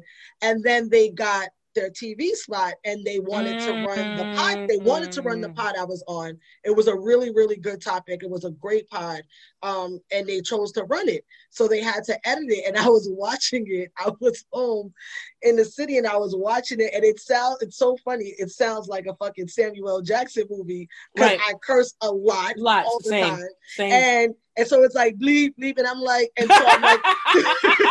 so I'm like, I'm like online responding to comments about it. I'm responding to people that are texting me about it. And I'm like, if I knew it was going to be tape or TV, I would not have cursed as much. Not because I don't curse and not because I find an issue with cursing, but because I know for that medium, for that platform, there's a better way to get my point across without you having to hear beat, beat, beat every 3 fucking syllables. But here's the thing, and that's my reality. I have to, when I wake up in the morning, I treat my life as if the camera is always on me. Mm-hmm. And it's a pressure and it's a weight. I will not censor that for anyone. It is a pressure and a weight. When I think that I'm in a supermarket and nobody recognized me, I can have an inbox out of nowhere. Oh my God, I saw you at the supermarket. I didn't want to approach you, but I took this picture of you. Holy shit. First of all, that's weird. That's creepy. But thank you so much for actually respecting partial of my space. That's weird. Oh, hey, I remember what you said back in 2017, and you said this is in this line, and I'm like, fuck, did I say that? That's my reality. My reality is I am always on anxious mode because anything's a soundbite. Anything that I say, anything I do right now, this is a soundbite. If you decide that you want to sell this podcast, 5 days from now, and somebody says, oh, let's take this statement, this statement and this statement. Like when it comes down to like, let's say for instance, my Huffington Post video, one of the sound bites that was used at the very beginning, the video was like about no more than about like a minute and a half long, right? Mm-hmm. So now you have this video. Now they interviewed me and they had the cameras rolling on me for about 3-4 hours. But the interview starts off with fat shaming can kiss my goddamn ass. That's the opening line. And that's quality clickbait. That is quality clickbait. And the thing, don't get me wrong, like, I mean, I knew what I signed up for. And I was like, yeah, like, whatever way. And then the thing is, I'm very unapologetic about it. But the thing is, I intentionally know walking into the room, the moment that camera crew walks in, everything is a soundbite. Everything, even a wrong movement. Like when you look at reality TV shows and the person is looking off into the corner, if their eyes are really open, guess what? That is a quality image. And I know that as a photographer, that the person could have been crying, but that's quality gold for me. If I'm a newspaper, I need to get that emotion. I need to be able to tell a story without words. And because I know that shit, I have to be able to separate LaToya Shante Snell and Running Fat Chef. It was something that my publicist told me off the bat over and over and over again. And I was like, how can I separate somebody when they're the same? And she's like, yes, they are the same, but they are different.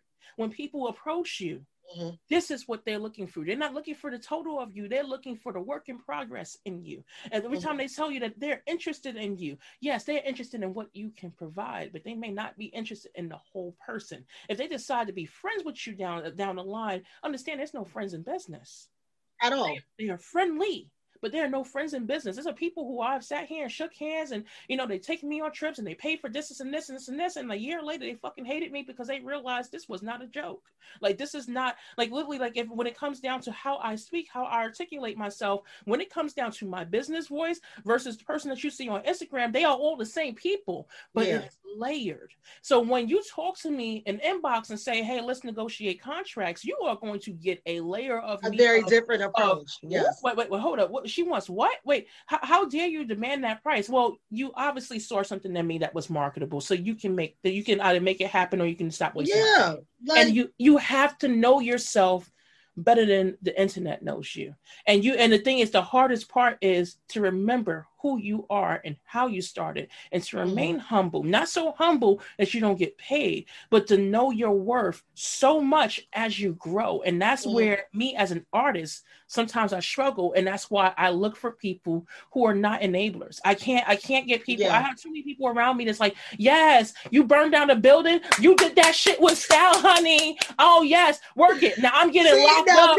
Let me tell you something. I'll be like, okay, sis, you burnt that fucking building down, but I'm charging full price for this representation. Right. And the thing is, you have to. I'll see you in court at full price. Right, you're crazy for that. Right, like I can root you on and still tell you that you're full of shit. So, and that's what I look for when it comes down to building the team. When I work with companies, like sometimes I know my voice sounds abrasive, but the one thing I learned to do really quickly within a year, I told myself, do not apologize if you knew when you walked into that conversation or you typed out that email that you felt every ounce of it. Say it with your whole ass chest. I choose everything as a soundbite. I am deliberate, as Audre Lorde said. I am deliberate. Do not fucking mistake in that. Yeah. So if I say in an email, this is too low, I really mean it. If I tell you, hey, listen, you are not going to offer me product as compensation, that is a real thing. That is so insulting. And that's you know what, that's a topic for a panel discussion, because man, listen. But it's heavy. Like, I mean, we can't even cover all the topics in one. We can't. I want to get to your cooking. Yes.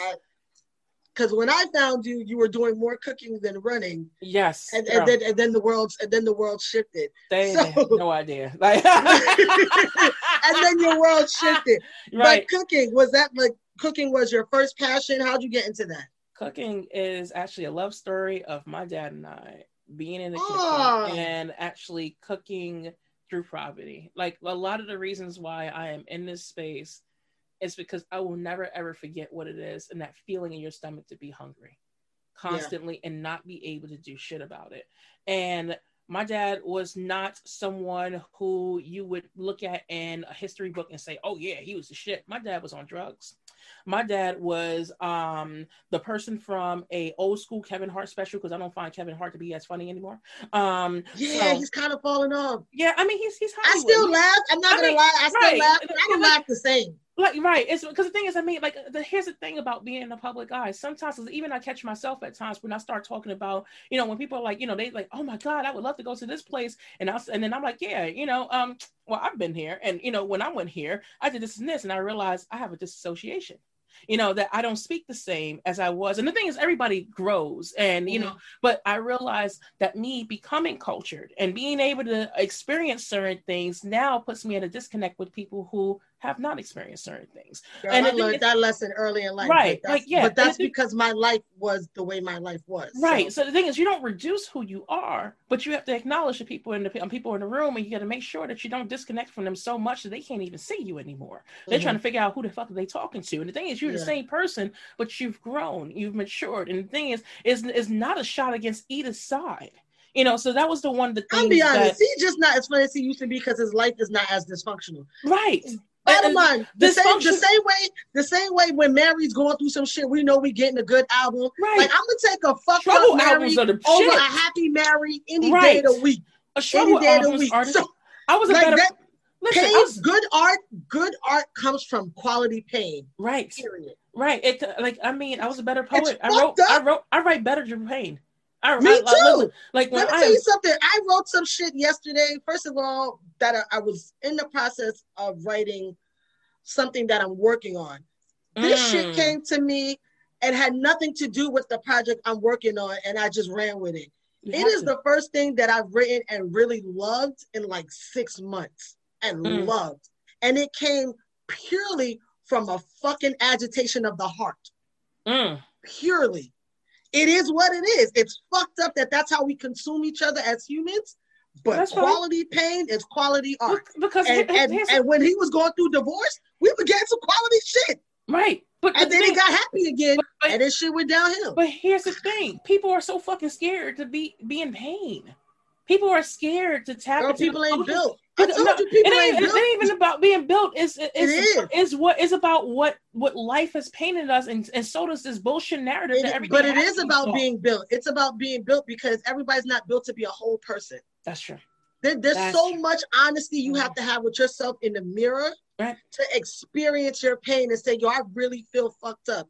I really allowed this to happen to myself, or I really did that to somebody and I feel fucked up that I did it. I can't believe that I gave this much to somebody and this is how they hurt me. Or I really allowed myself to be used, abused, mispositioned. How did I really feel about myself to allow that to happen to myself? There's so many honest conversations you got to have with yourself to admit you are in pain.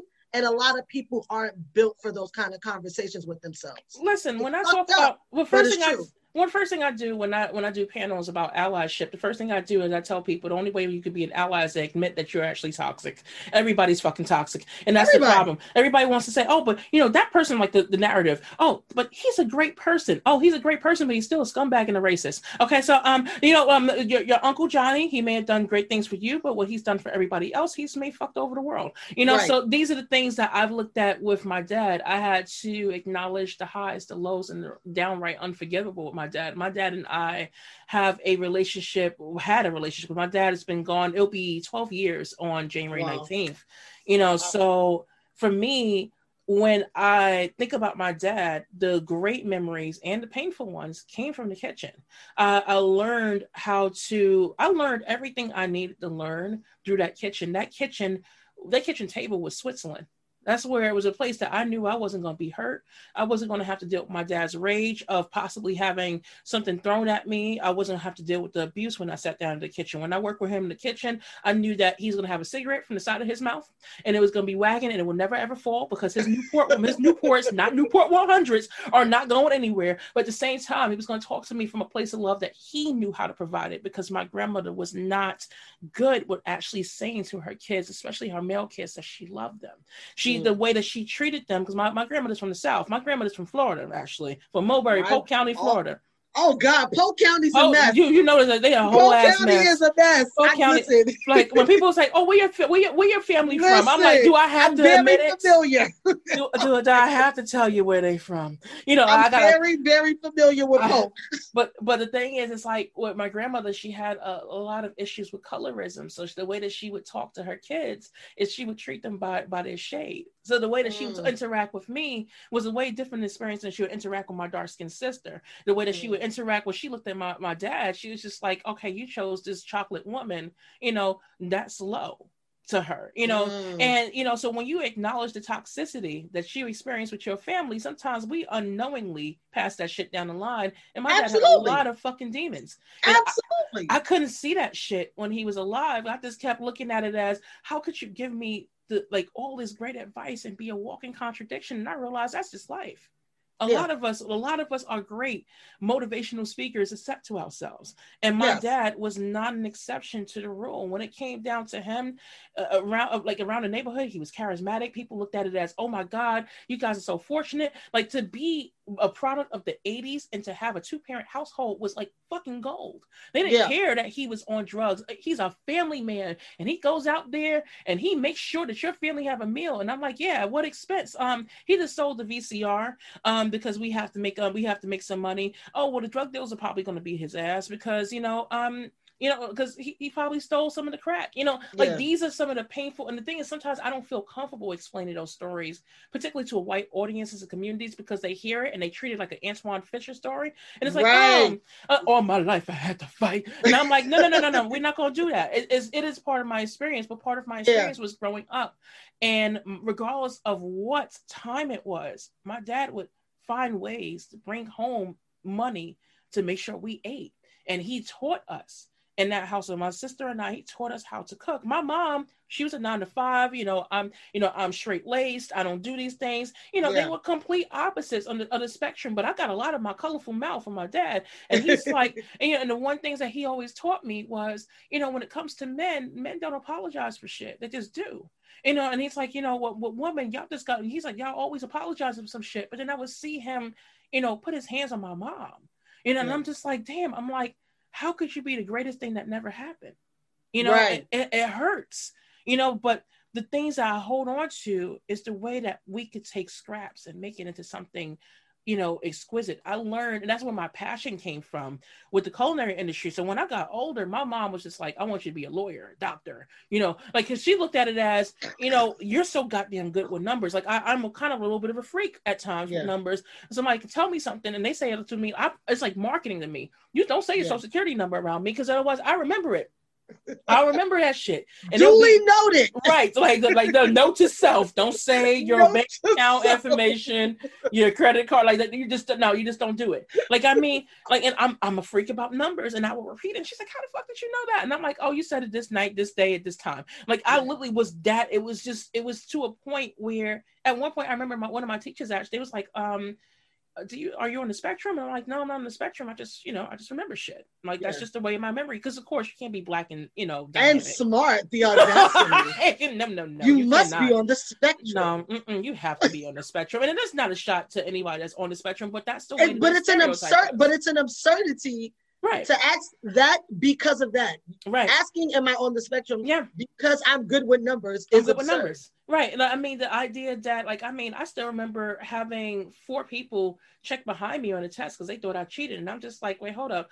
Like, all of my grades show that I was an A+ student. Yeah. And now you think I cheated on this whole ass test because I didn't work it out. So I had to do the test. I had to do 4 different tests in front of them.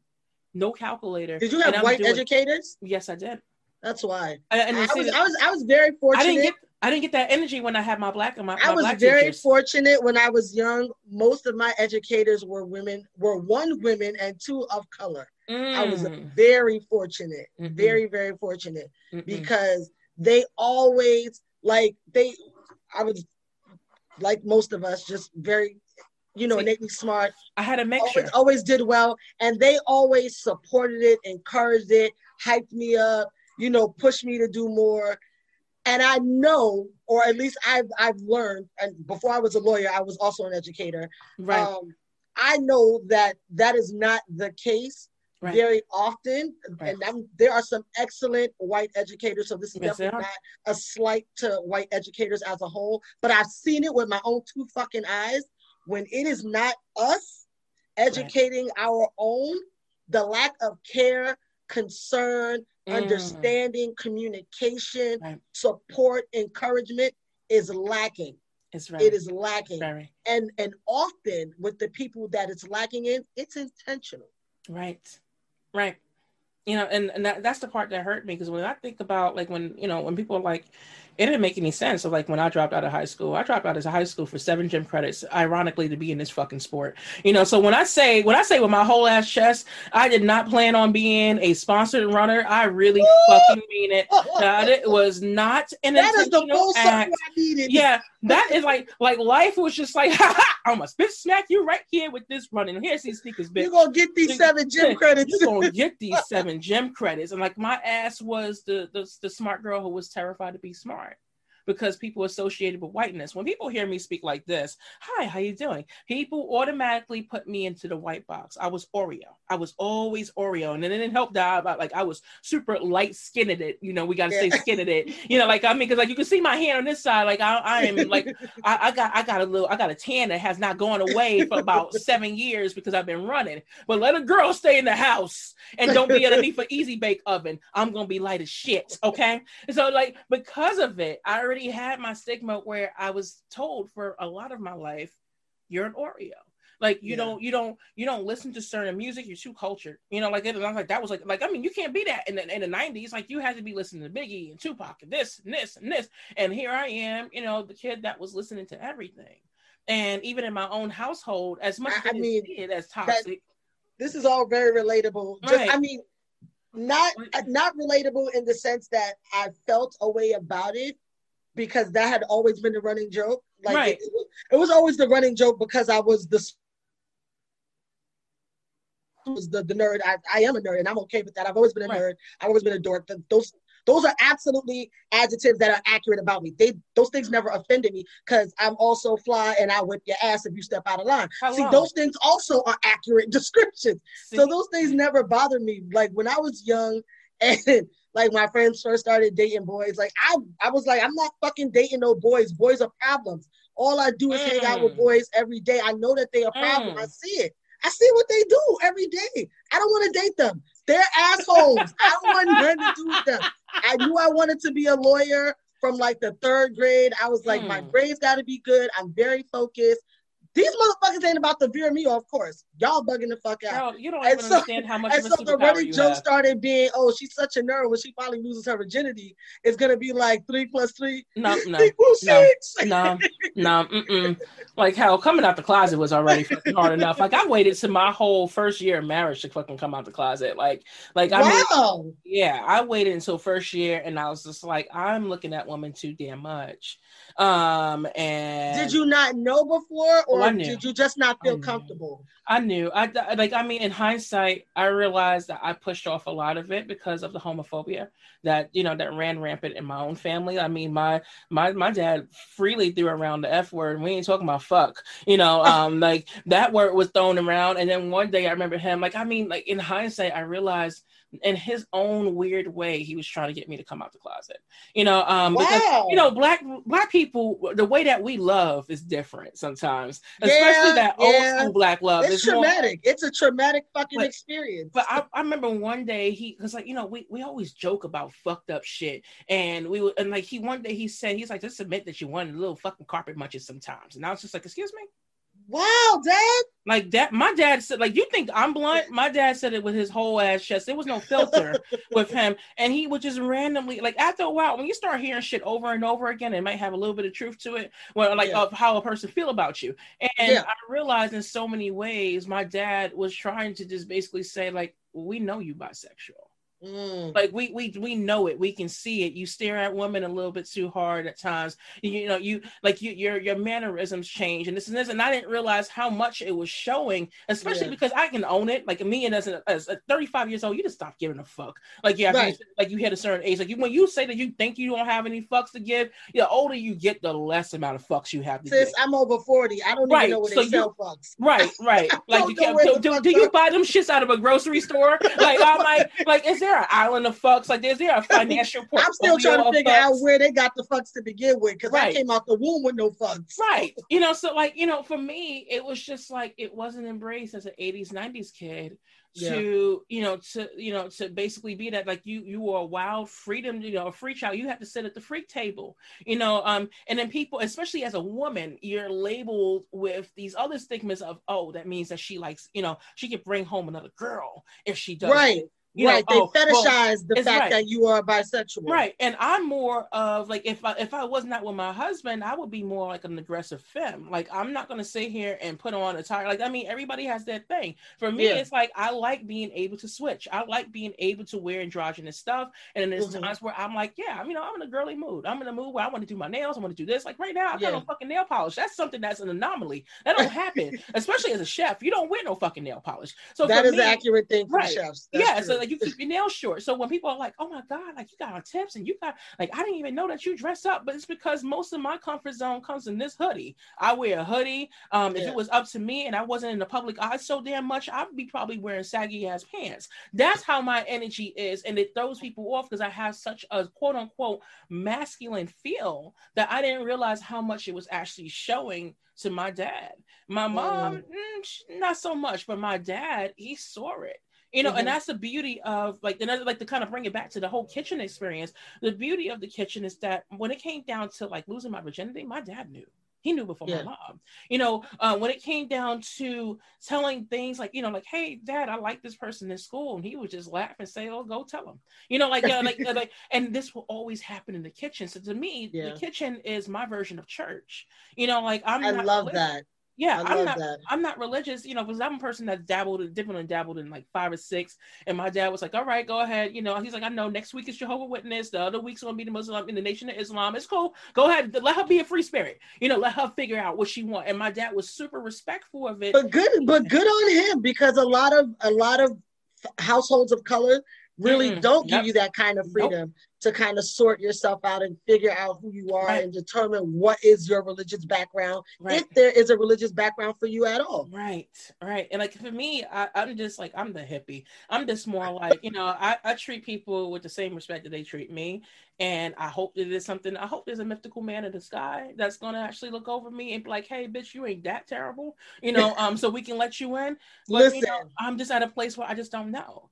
That logic may change in the next 5 or 10 years. I don't put any limits on myself when it comes down to spirituality. I just don't like I don't like the marketing. I'm not a fan. Listen, for me, I am not a subscriber to organized religion. Right. I believe in a higher being. I'm extremely spiritual. I absolutely believe like in the earth and the planets. I don't think that we all here operating independently. I think that everything absolutely affects one another. I'm one of those people. So, like I say often, depending on what's your tradition, I might seem non-traditional. But this, this is who I am. Did I grow up in the church? Absolutely. Like most Black people did. I grew up in the church. But I left the church at a young age because I recognized very early that organized religion was not about communing with God. It was about money. Right. That was my experience in my church growing up. And I took my leave at about 10. See, I was a little I told you, I came out the womb with minimal fucks. I came out the womb. Came out the womb with minimal fucks. And the only reason, the reason why I was in church every weekend is because I stayed with my aunt on the weekends. Right. And that's where she was at on Sunday. So it was not like I had a fucking option. I had to be where she was going to be at. This is where the guardian has me. I'm not asking you. You're going to bring your ass. You're going where I'm going. So once I got out of elementary school at 10, I no longer was spending my weekends over there. And I was like, oh, I got to go over there no more. Bet, because I'm not fucking with that. Like, I'm not gonna hold y'all, but I'm not going to that shit no more. Yeah, I'm gonna read what I need to read here, and I'm gonna commune in my way.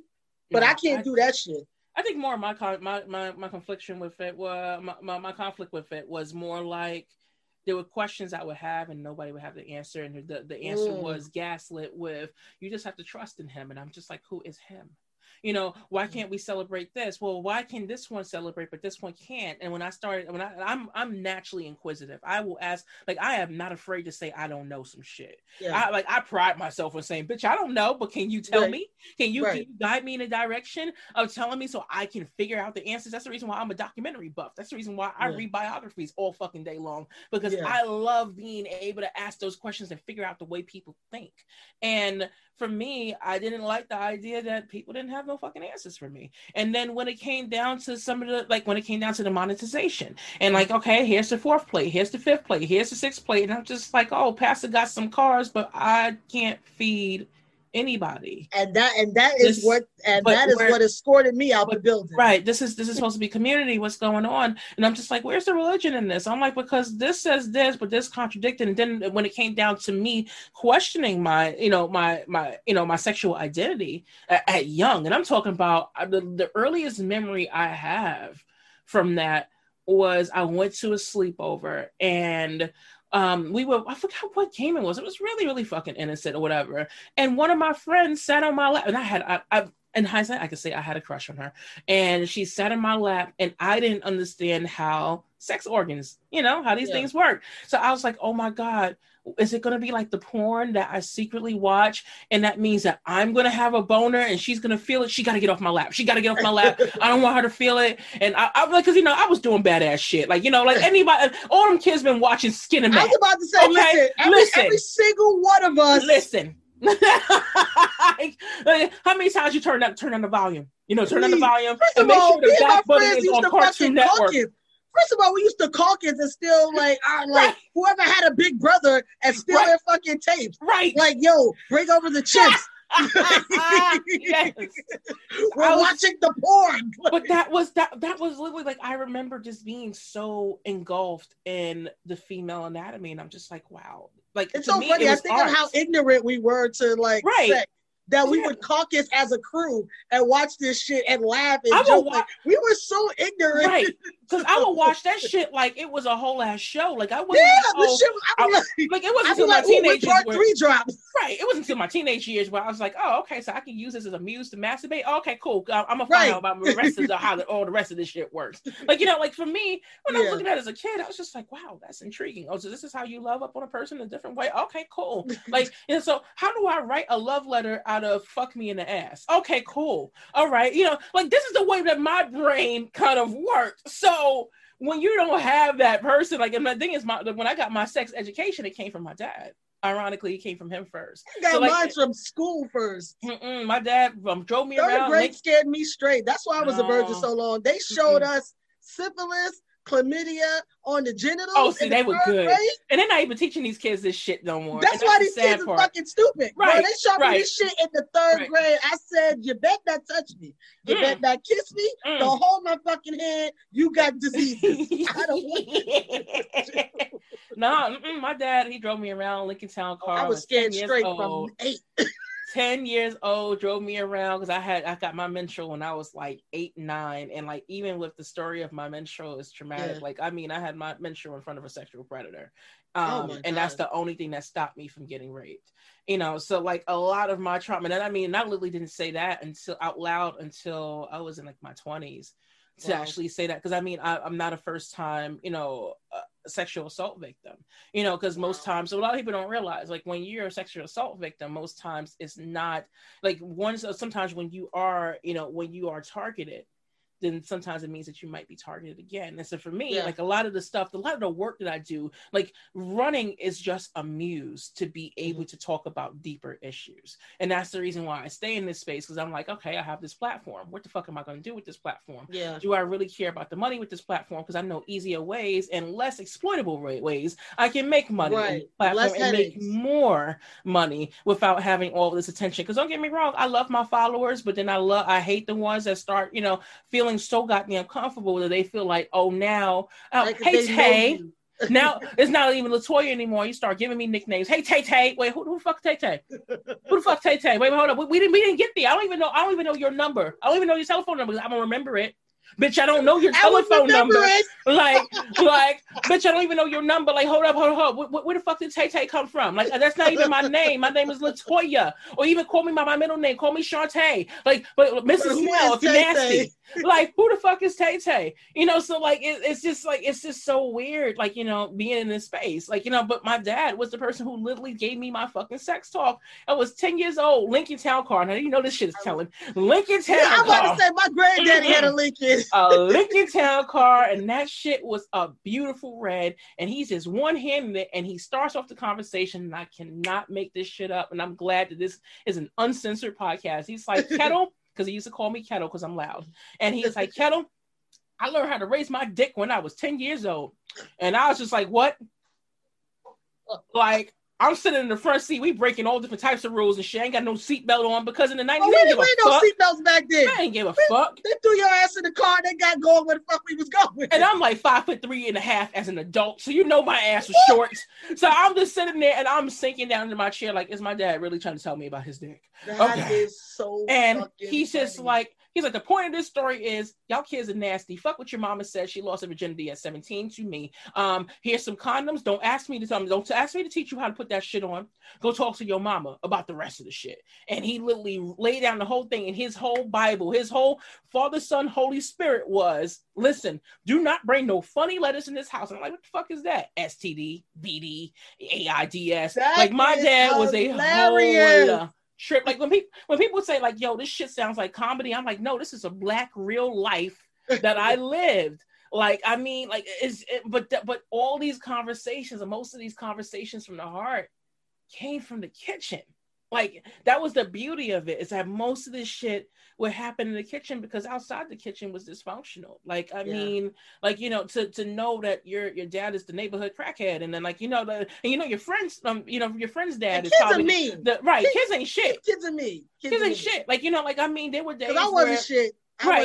Shit, I had ain't shit moments, even though I was going through shit. Like, I was Listen, my uncles were on drugs, and I still would smoke you. I'd be like, and your mother's still a hoe. Right. Like, I mean, shit. I would sit there and I'm like, oh, look at Stinky Aisha coming to class, and Aisha. Like, I mean, I wasn't shit. You know, like, what kids ain't shit. And that's why I always try to remind my son, like, you know, kids ain't shit, but you will grow from this. You will survive this. And the thing is, you ain't got to normalize that the shit is definitely wrong. But know that, like, one day you're going to stunt on these motherfuckers. Like, you're going to be able to look back and like, ha, ha, bitch, I made it. You know, and the thing is, that's what I needed. You know, as a kid, like, they was, especially when it comes to female kids, they are so busy trying to make us adults. They always trying to groom us and tell us, like, you got to do this, you got to do this, and you ain't going to get no man if you don't do this. If you don't do this, then nobody's going to take you serious. Oh, what else you got to offer besides your pussy? Like hold the fuck up. Like, I'm just trying to learn. I'm not offering I just want to play my Barbie dolls. Let me play my white Barbie dolls and let me leave me the fuck alone. Pussy. I saw the picture in 3rd grade of chlamydia and syphilis. I'm not even offering them. Like sit your ass down. Like, can I learn the ABCs before you try to actually make me a handmaid's tale? I know what you niggas got, and I don't want it. Right. Like, you know, like, so, like, I mean, you know, I thank my father for the things that he's tried, because I realized in hindsight, when I started learning more about my roots, it was all my dad knew was hostility. Yeah. You know, he grew up to that. So sometimes you take all that shit that you inherit and you pass it along to your kids, and then it's up to your kids to decipher it. And I always told myself, when people are like, oh, you raised your son all white, and I'm like, define white. I'm like, what? But because I don't beat the fuck out of my kid until he's crying to every syllable. I'm like, listen, my child knows the I. Like, while your badass kids may not know the I can look at my son and I can give him the look of death, and he's like, okay, mom. And he know the real life shit in. Right. Really, and that's enough. But I like to talk to my kids. So we sit down, we have coffee breaks, and he's like, Mom, can I speak freely? And I'm like, sure, I'm sure. I don't like this shit. And I'm like, all right, cool. All right, cool. Let's talk about that shit. Because I'd rather have that relationship, because I realized when my dad was talking, I had more of a respect for him when he was talking versus when he used his hands. He was scared the shit out of me. And the thing is, for me, because I grew up with so many people who put that fear in my heart, I really walked around here. And that's the reason why I'm able to jump out of a fucking airplane and do these fucking, like, you know, like sign up for, hey, I'm going to sign up for a marathon. I'm possibly not going to finish. You, like, when you have that level of fear in your heart and you know what that shit feels like, it is really hard to be fearful of motherfuckers that haven't even earned you. Oh, listen, let me tell you something. I tell people all the time, and if you haven't seen, there is a doc on Netflix called Crack. It's about the crack era. I tell people all the time, I survived the Bronx in the 80s. Yes. Bitch, I'm not scared of you. Right. Because the 80s. The 80s, baby, listen. It was different. It was different. That's a thriller set. I grew up in the burning Bronx. Right. You think I'm worried about your ass? The fact that I'm here still? Listen. God's grace and mercy. I damn sure ain't worried about you. Right. That's the reason why, like, when it comes down to this running community, people are like, oh, it's so white. And aren't you scared when you go through this? I'm like, no. I'm like, it scares me when it's quiet. And when I'm more concerned with my safety as a Black woman, just period. Not as a part of the running community, just as a Black woman, period. But I walk around with white men energy. I walk in. Oh, you got to. I walk around with mediocre white male energy because they got that shit in spades. Right, like that shit is on like to people that's like, oh, I feel offended by that term and this, and I'm just like, when you show me the lie.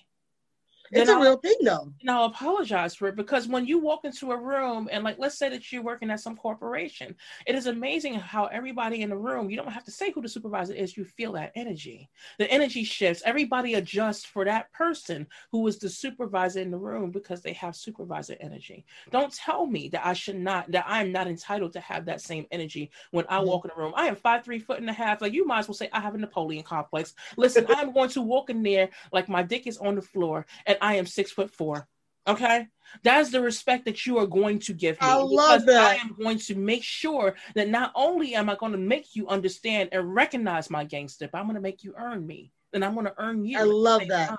Like it's not a one-way street. It's not like I'm gonna walk in and say, oh, well, you may have read about me on, like, I'm gonna give you my fucking bio. You may have read about me on Huffington Post, Good Morning America. You gotta walk in with my Uncle Al's energy. My Uncle Al always says the resume speaks for itself. You know what it is. I know. So I'm gonna walk in there like, yeah, this is who I am, and I'm like a fucking Eminem 8 Mile track. Like I'm gonna tell you all the fucked up things against me that's gonna work against me. Why? Because you'll never ever have the satisfaction of using. I know that's right. And that's the reason why a lot of people hate me in this space, and I'm okay with that. I'm okay with that because what? Because I'm able to put out some shit that you so busy trying to hide. That's not my problem. That sounds personal, Susan. That is problem. That is a personal problem. That sounds personal as fuck, Becky. That is not my problem. That's not my problem. If you don't know yourself before I walk into the room, that's a whole ass problem. I should not have to ever define who you are because I'm not going to wait for permission for you to define who I am. And that's the energy that I'm going to keep. A lot, you know what? And that's very common in the influencer space. I was watching, I think it's called social something. Yeah, it's a doc on. Yeah, so I watched that shit when it first dropped last year, and all they did was validate everything I had been saying about motherfuckers anyway. And I like to be correct. I enjoy being right, so I thoroughly enjoyed it. When Buddy asked, he asked one of the girls, what's your brand, and she was like, what do you mean? And he was like, well, you said you're a brand, so you're a brand. What do you sell? Right. What do you like? Have? What is your brand? Like what? Like and she had nothing, and I was like, "This is what I be telling y'all when y'all be talking about this influencer bullshit. Right? You don't influence anything. You don't even know who you are. How can you influence anything?" But the question is complicated and it's simple. When anybody walks up to me and say, "What's my brand?" It's myself. I am fucking brand. But this is what he asked her though. She said she was. The reason he asked is because she said she was a brand. He said, "Okay, then what's your brand? What's your brand?" And she didn't have any answer. So if you don't know who you are, if you're your brand, and you don't know who you are, how can you actually influence anything? You can't even influence your fucking self. No, you can't convince me to sell nothing. Honey, you can't even convince me. You know you. Right. You're a fucking puppet on the string. So the thing is, that's the reality. And that's most influencers. But even that's most of them. And that's why when this shit dropped last year, I was like, well, that's another correct for me. But the thing is, like, it's very easy to fall into the trap because the reality of it is that you like a lot of us will walk around and say, I'm real. Okay, like how real are you when they think of that $3,000 paycheck at you?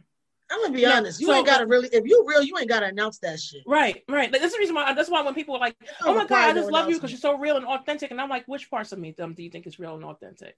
Like, like I have to ask. I love that you said that because that's exactly why whenever I have a guest on, I always introduce how I got introduced to them and why I asked them to be on. Right. Like, be clear. If I'm telling you I fuck with you for a way, I'm gonna tell you why. Right. If I say I think this of you, I can explain to you why I feel that way of you. I can pinpoint when I decided this is how I feel about you. Right. And it's just too many people out here in this influencer space who have no idea of who the hell they are, but they are going to, like, I mean, look at it. Like right now, like literally, like after we're done with this, you'll see the fucking video, the fuck shit I just put up. Now, I done trolled the hell out of that damn Bust It challenge because I'm just so tired of everybody fucking busting it and grinding. I'm gonna tell you right now, I'm not wasting my good knees on no Bust It challenge. I'm gonna waste these knees on somebody's son. No, you know, right. Hello. I'm probably gonna do that afterwards, after this shit is done. And we applaud you. Hello. No, we applaud you. But when I saw it, I just said, oh, look at all these goddamn imposters. Nobody has an original thought. And don't get me wrong, nothing's really original, but I'm just like, okay, everybody's doing the same shit. So I was like, you know what? Let me be authentic to myself. And here's me branding myself. I put up a damn video. My Bust It challenge is me eating my motherfucking cookies, putting up a goddamn boba tea as I am working out. Why? Because the stereotype is I'm fat and I'm running and I'm black and I'm hood as shit and I'm always cooking and eating something. So you know what? Let's run with this damn narrative. I'm gonna be honest. Like, you be cooking up some good shit. I be like, I love to cook. I be scratching and sniffing the fucking screen. You better scratch. Listen, they got to come up with the technology now. They really do. They got to come up with the technology now. I be like, that shit look good. I be like, shit. Next time I'm in Brooklyn, I'm stopping by. Shit. You better like shit. Like, listen, I will give you the damn address. Listen, it's not that serious. Like, shit. Like, listen, call me. Like, oh, I'm around the corner. All right, cool. Let's do it. Say less. Like, you know, I will write the number down though, because I won't remember it. Listen, it's just no, but it's you know, like I mean, the problem with this space is that there's too many motherfuckers out here teaching everybody else how to live, but they don't know how to live for themselves. Like, I mean, this is the reason why I keep saying even my content is curated, because I'm only going to show you what I am. All content is curated. Everything is curated. All content is curated. So when people are saying, "Oh my God, you're so real," I'm like, "Yo, I'm not about to tell you about the insides of my vagina."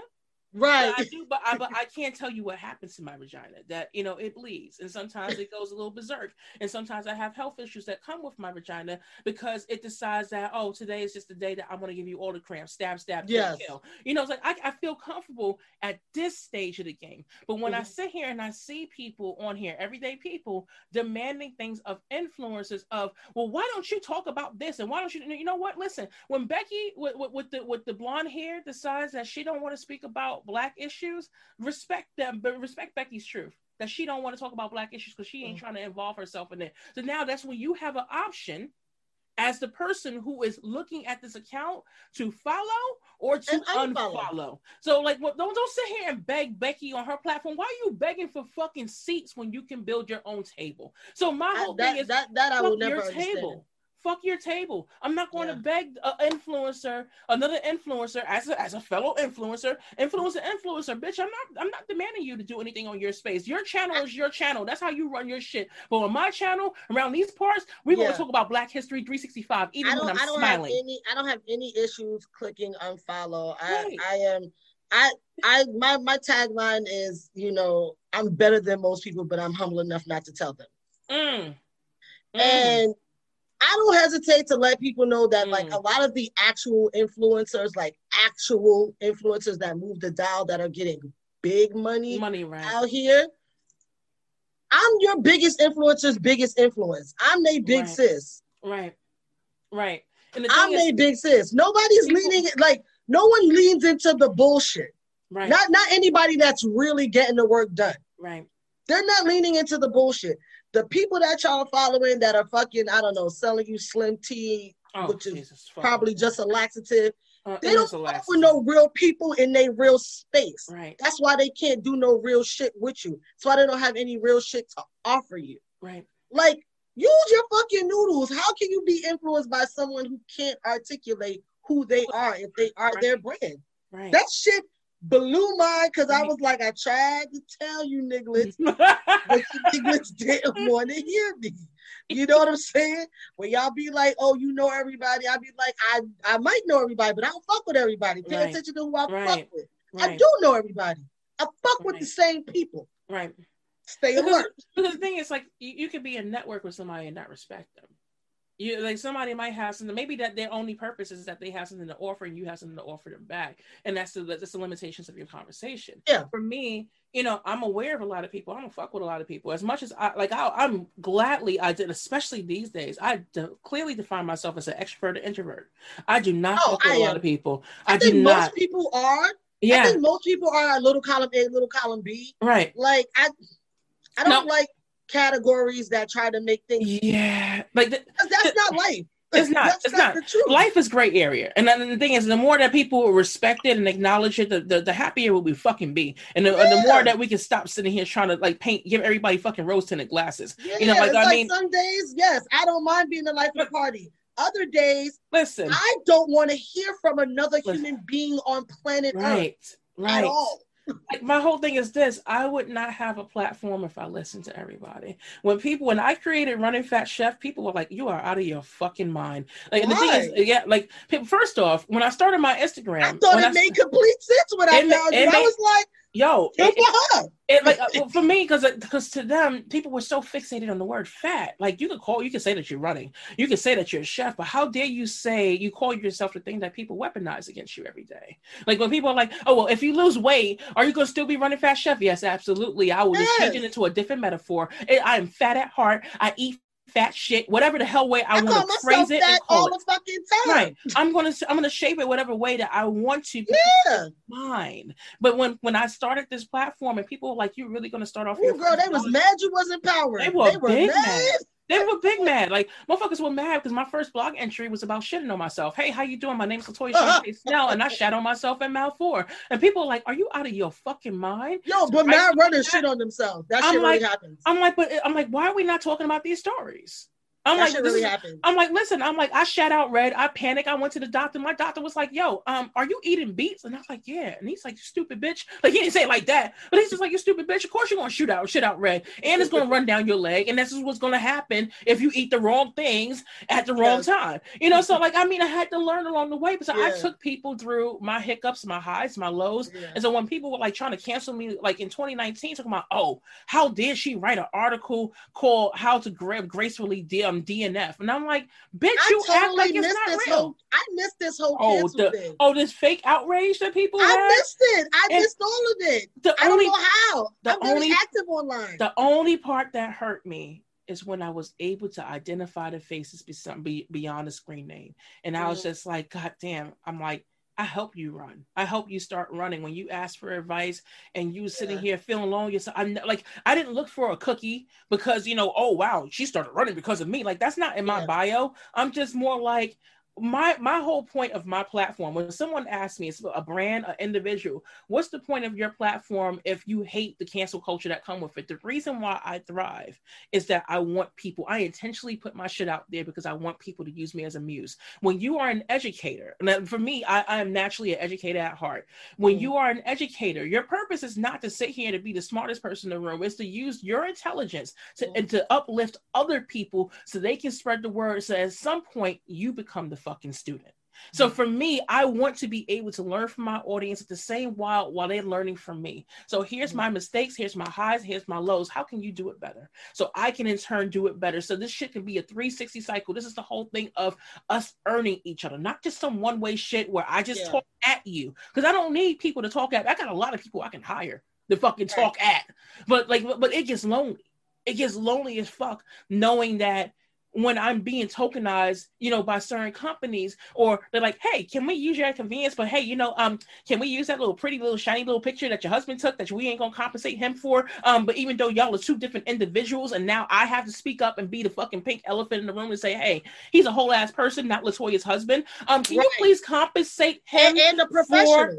for his professional, right? Yeah. For his intellectual property, and now I have to speak up, but because when I set the precedents for not just me, but for everybody else that walks in behind me. When I leave this place, I want to be able to leave behind a fucking legacy, not an Instagram handle of I am El Shante, not my brand Running Fat Chef. I want motherfuckers to know who LaToya Shante is and what she's about, and whether you acknowledge and respect me now, I don't give a fuck. You respect me from the box. I don't care if you piss on my grave. My whole thing is I respect myself the entire process, and nobody can take that shit away from me. That's the perfect place to close, because ain't shit to be said after that. Yes, girl. Ain't shit to be said after that. I OD appreciate you coming on.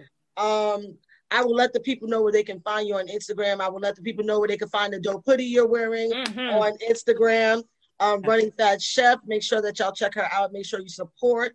If you have not copped your Black Girl SOS merch, you know what it is. Yes. Look alive, www.brandsnobby.com. All the links are in the bios.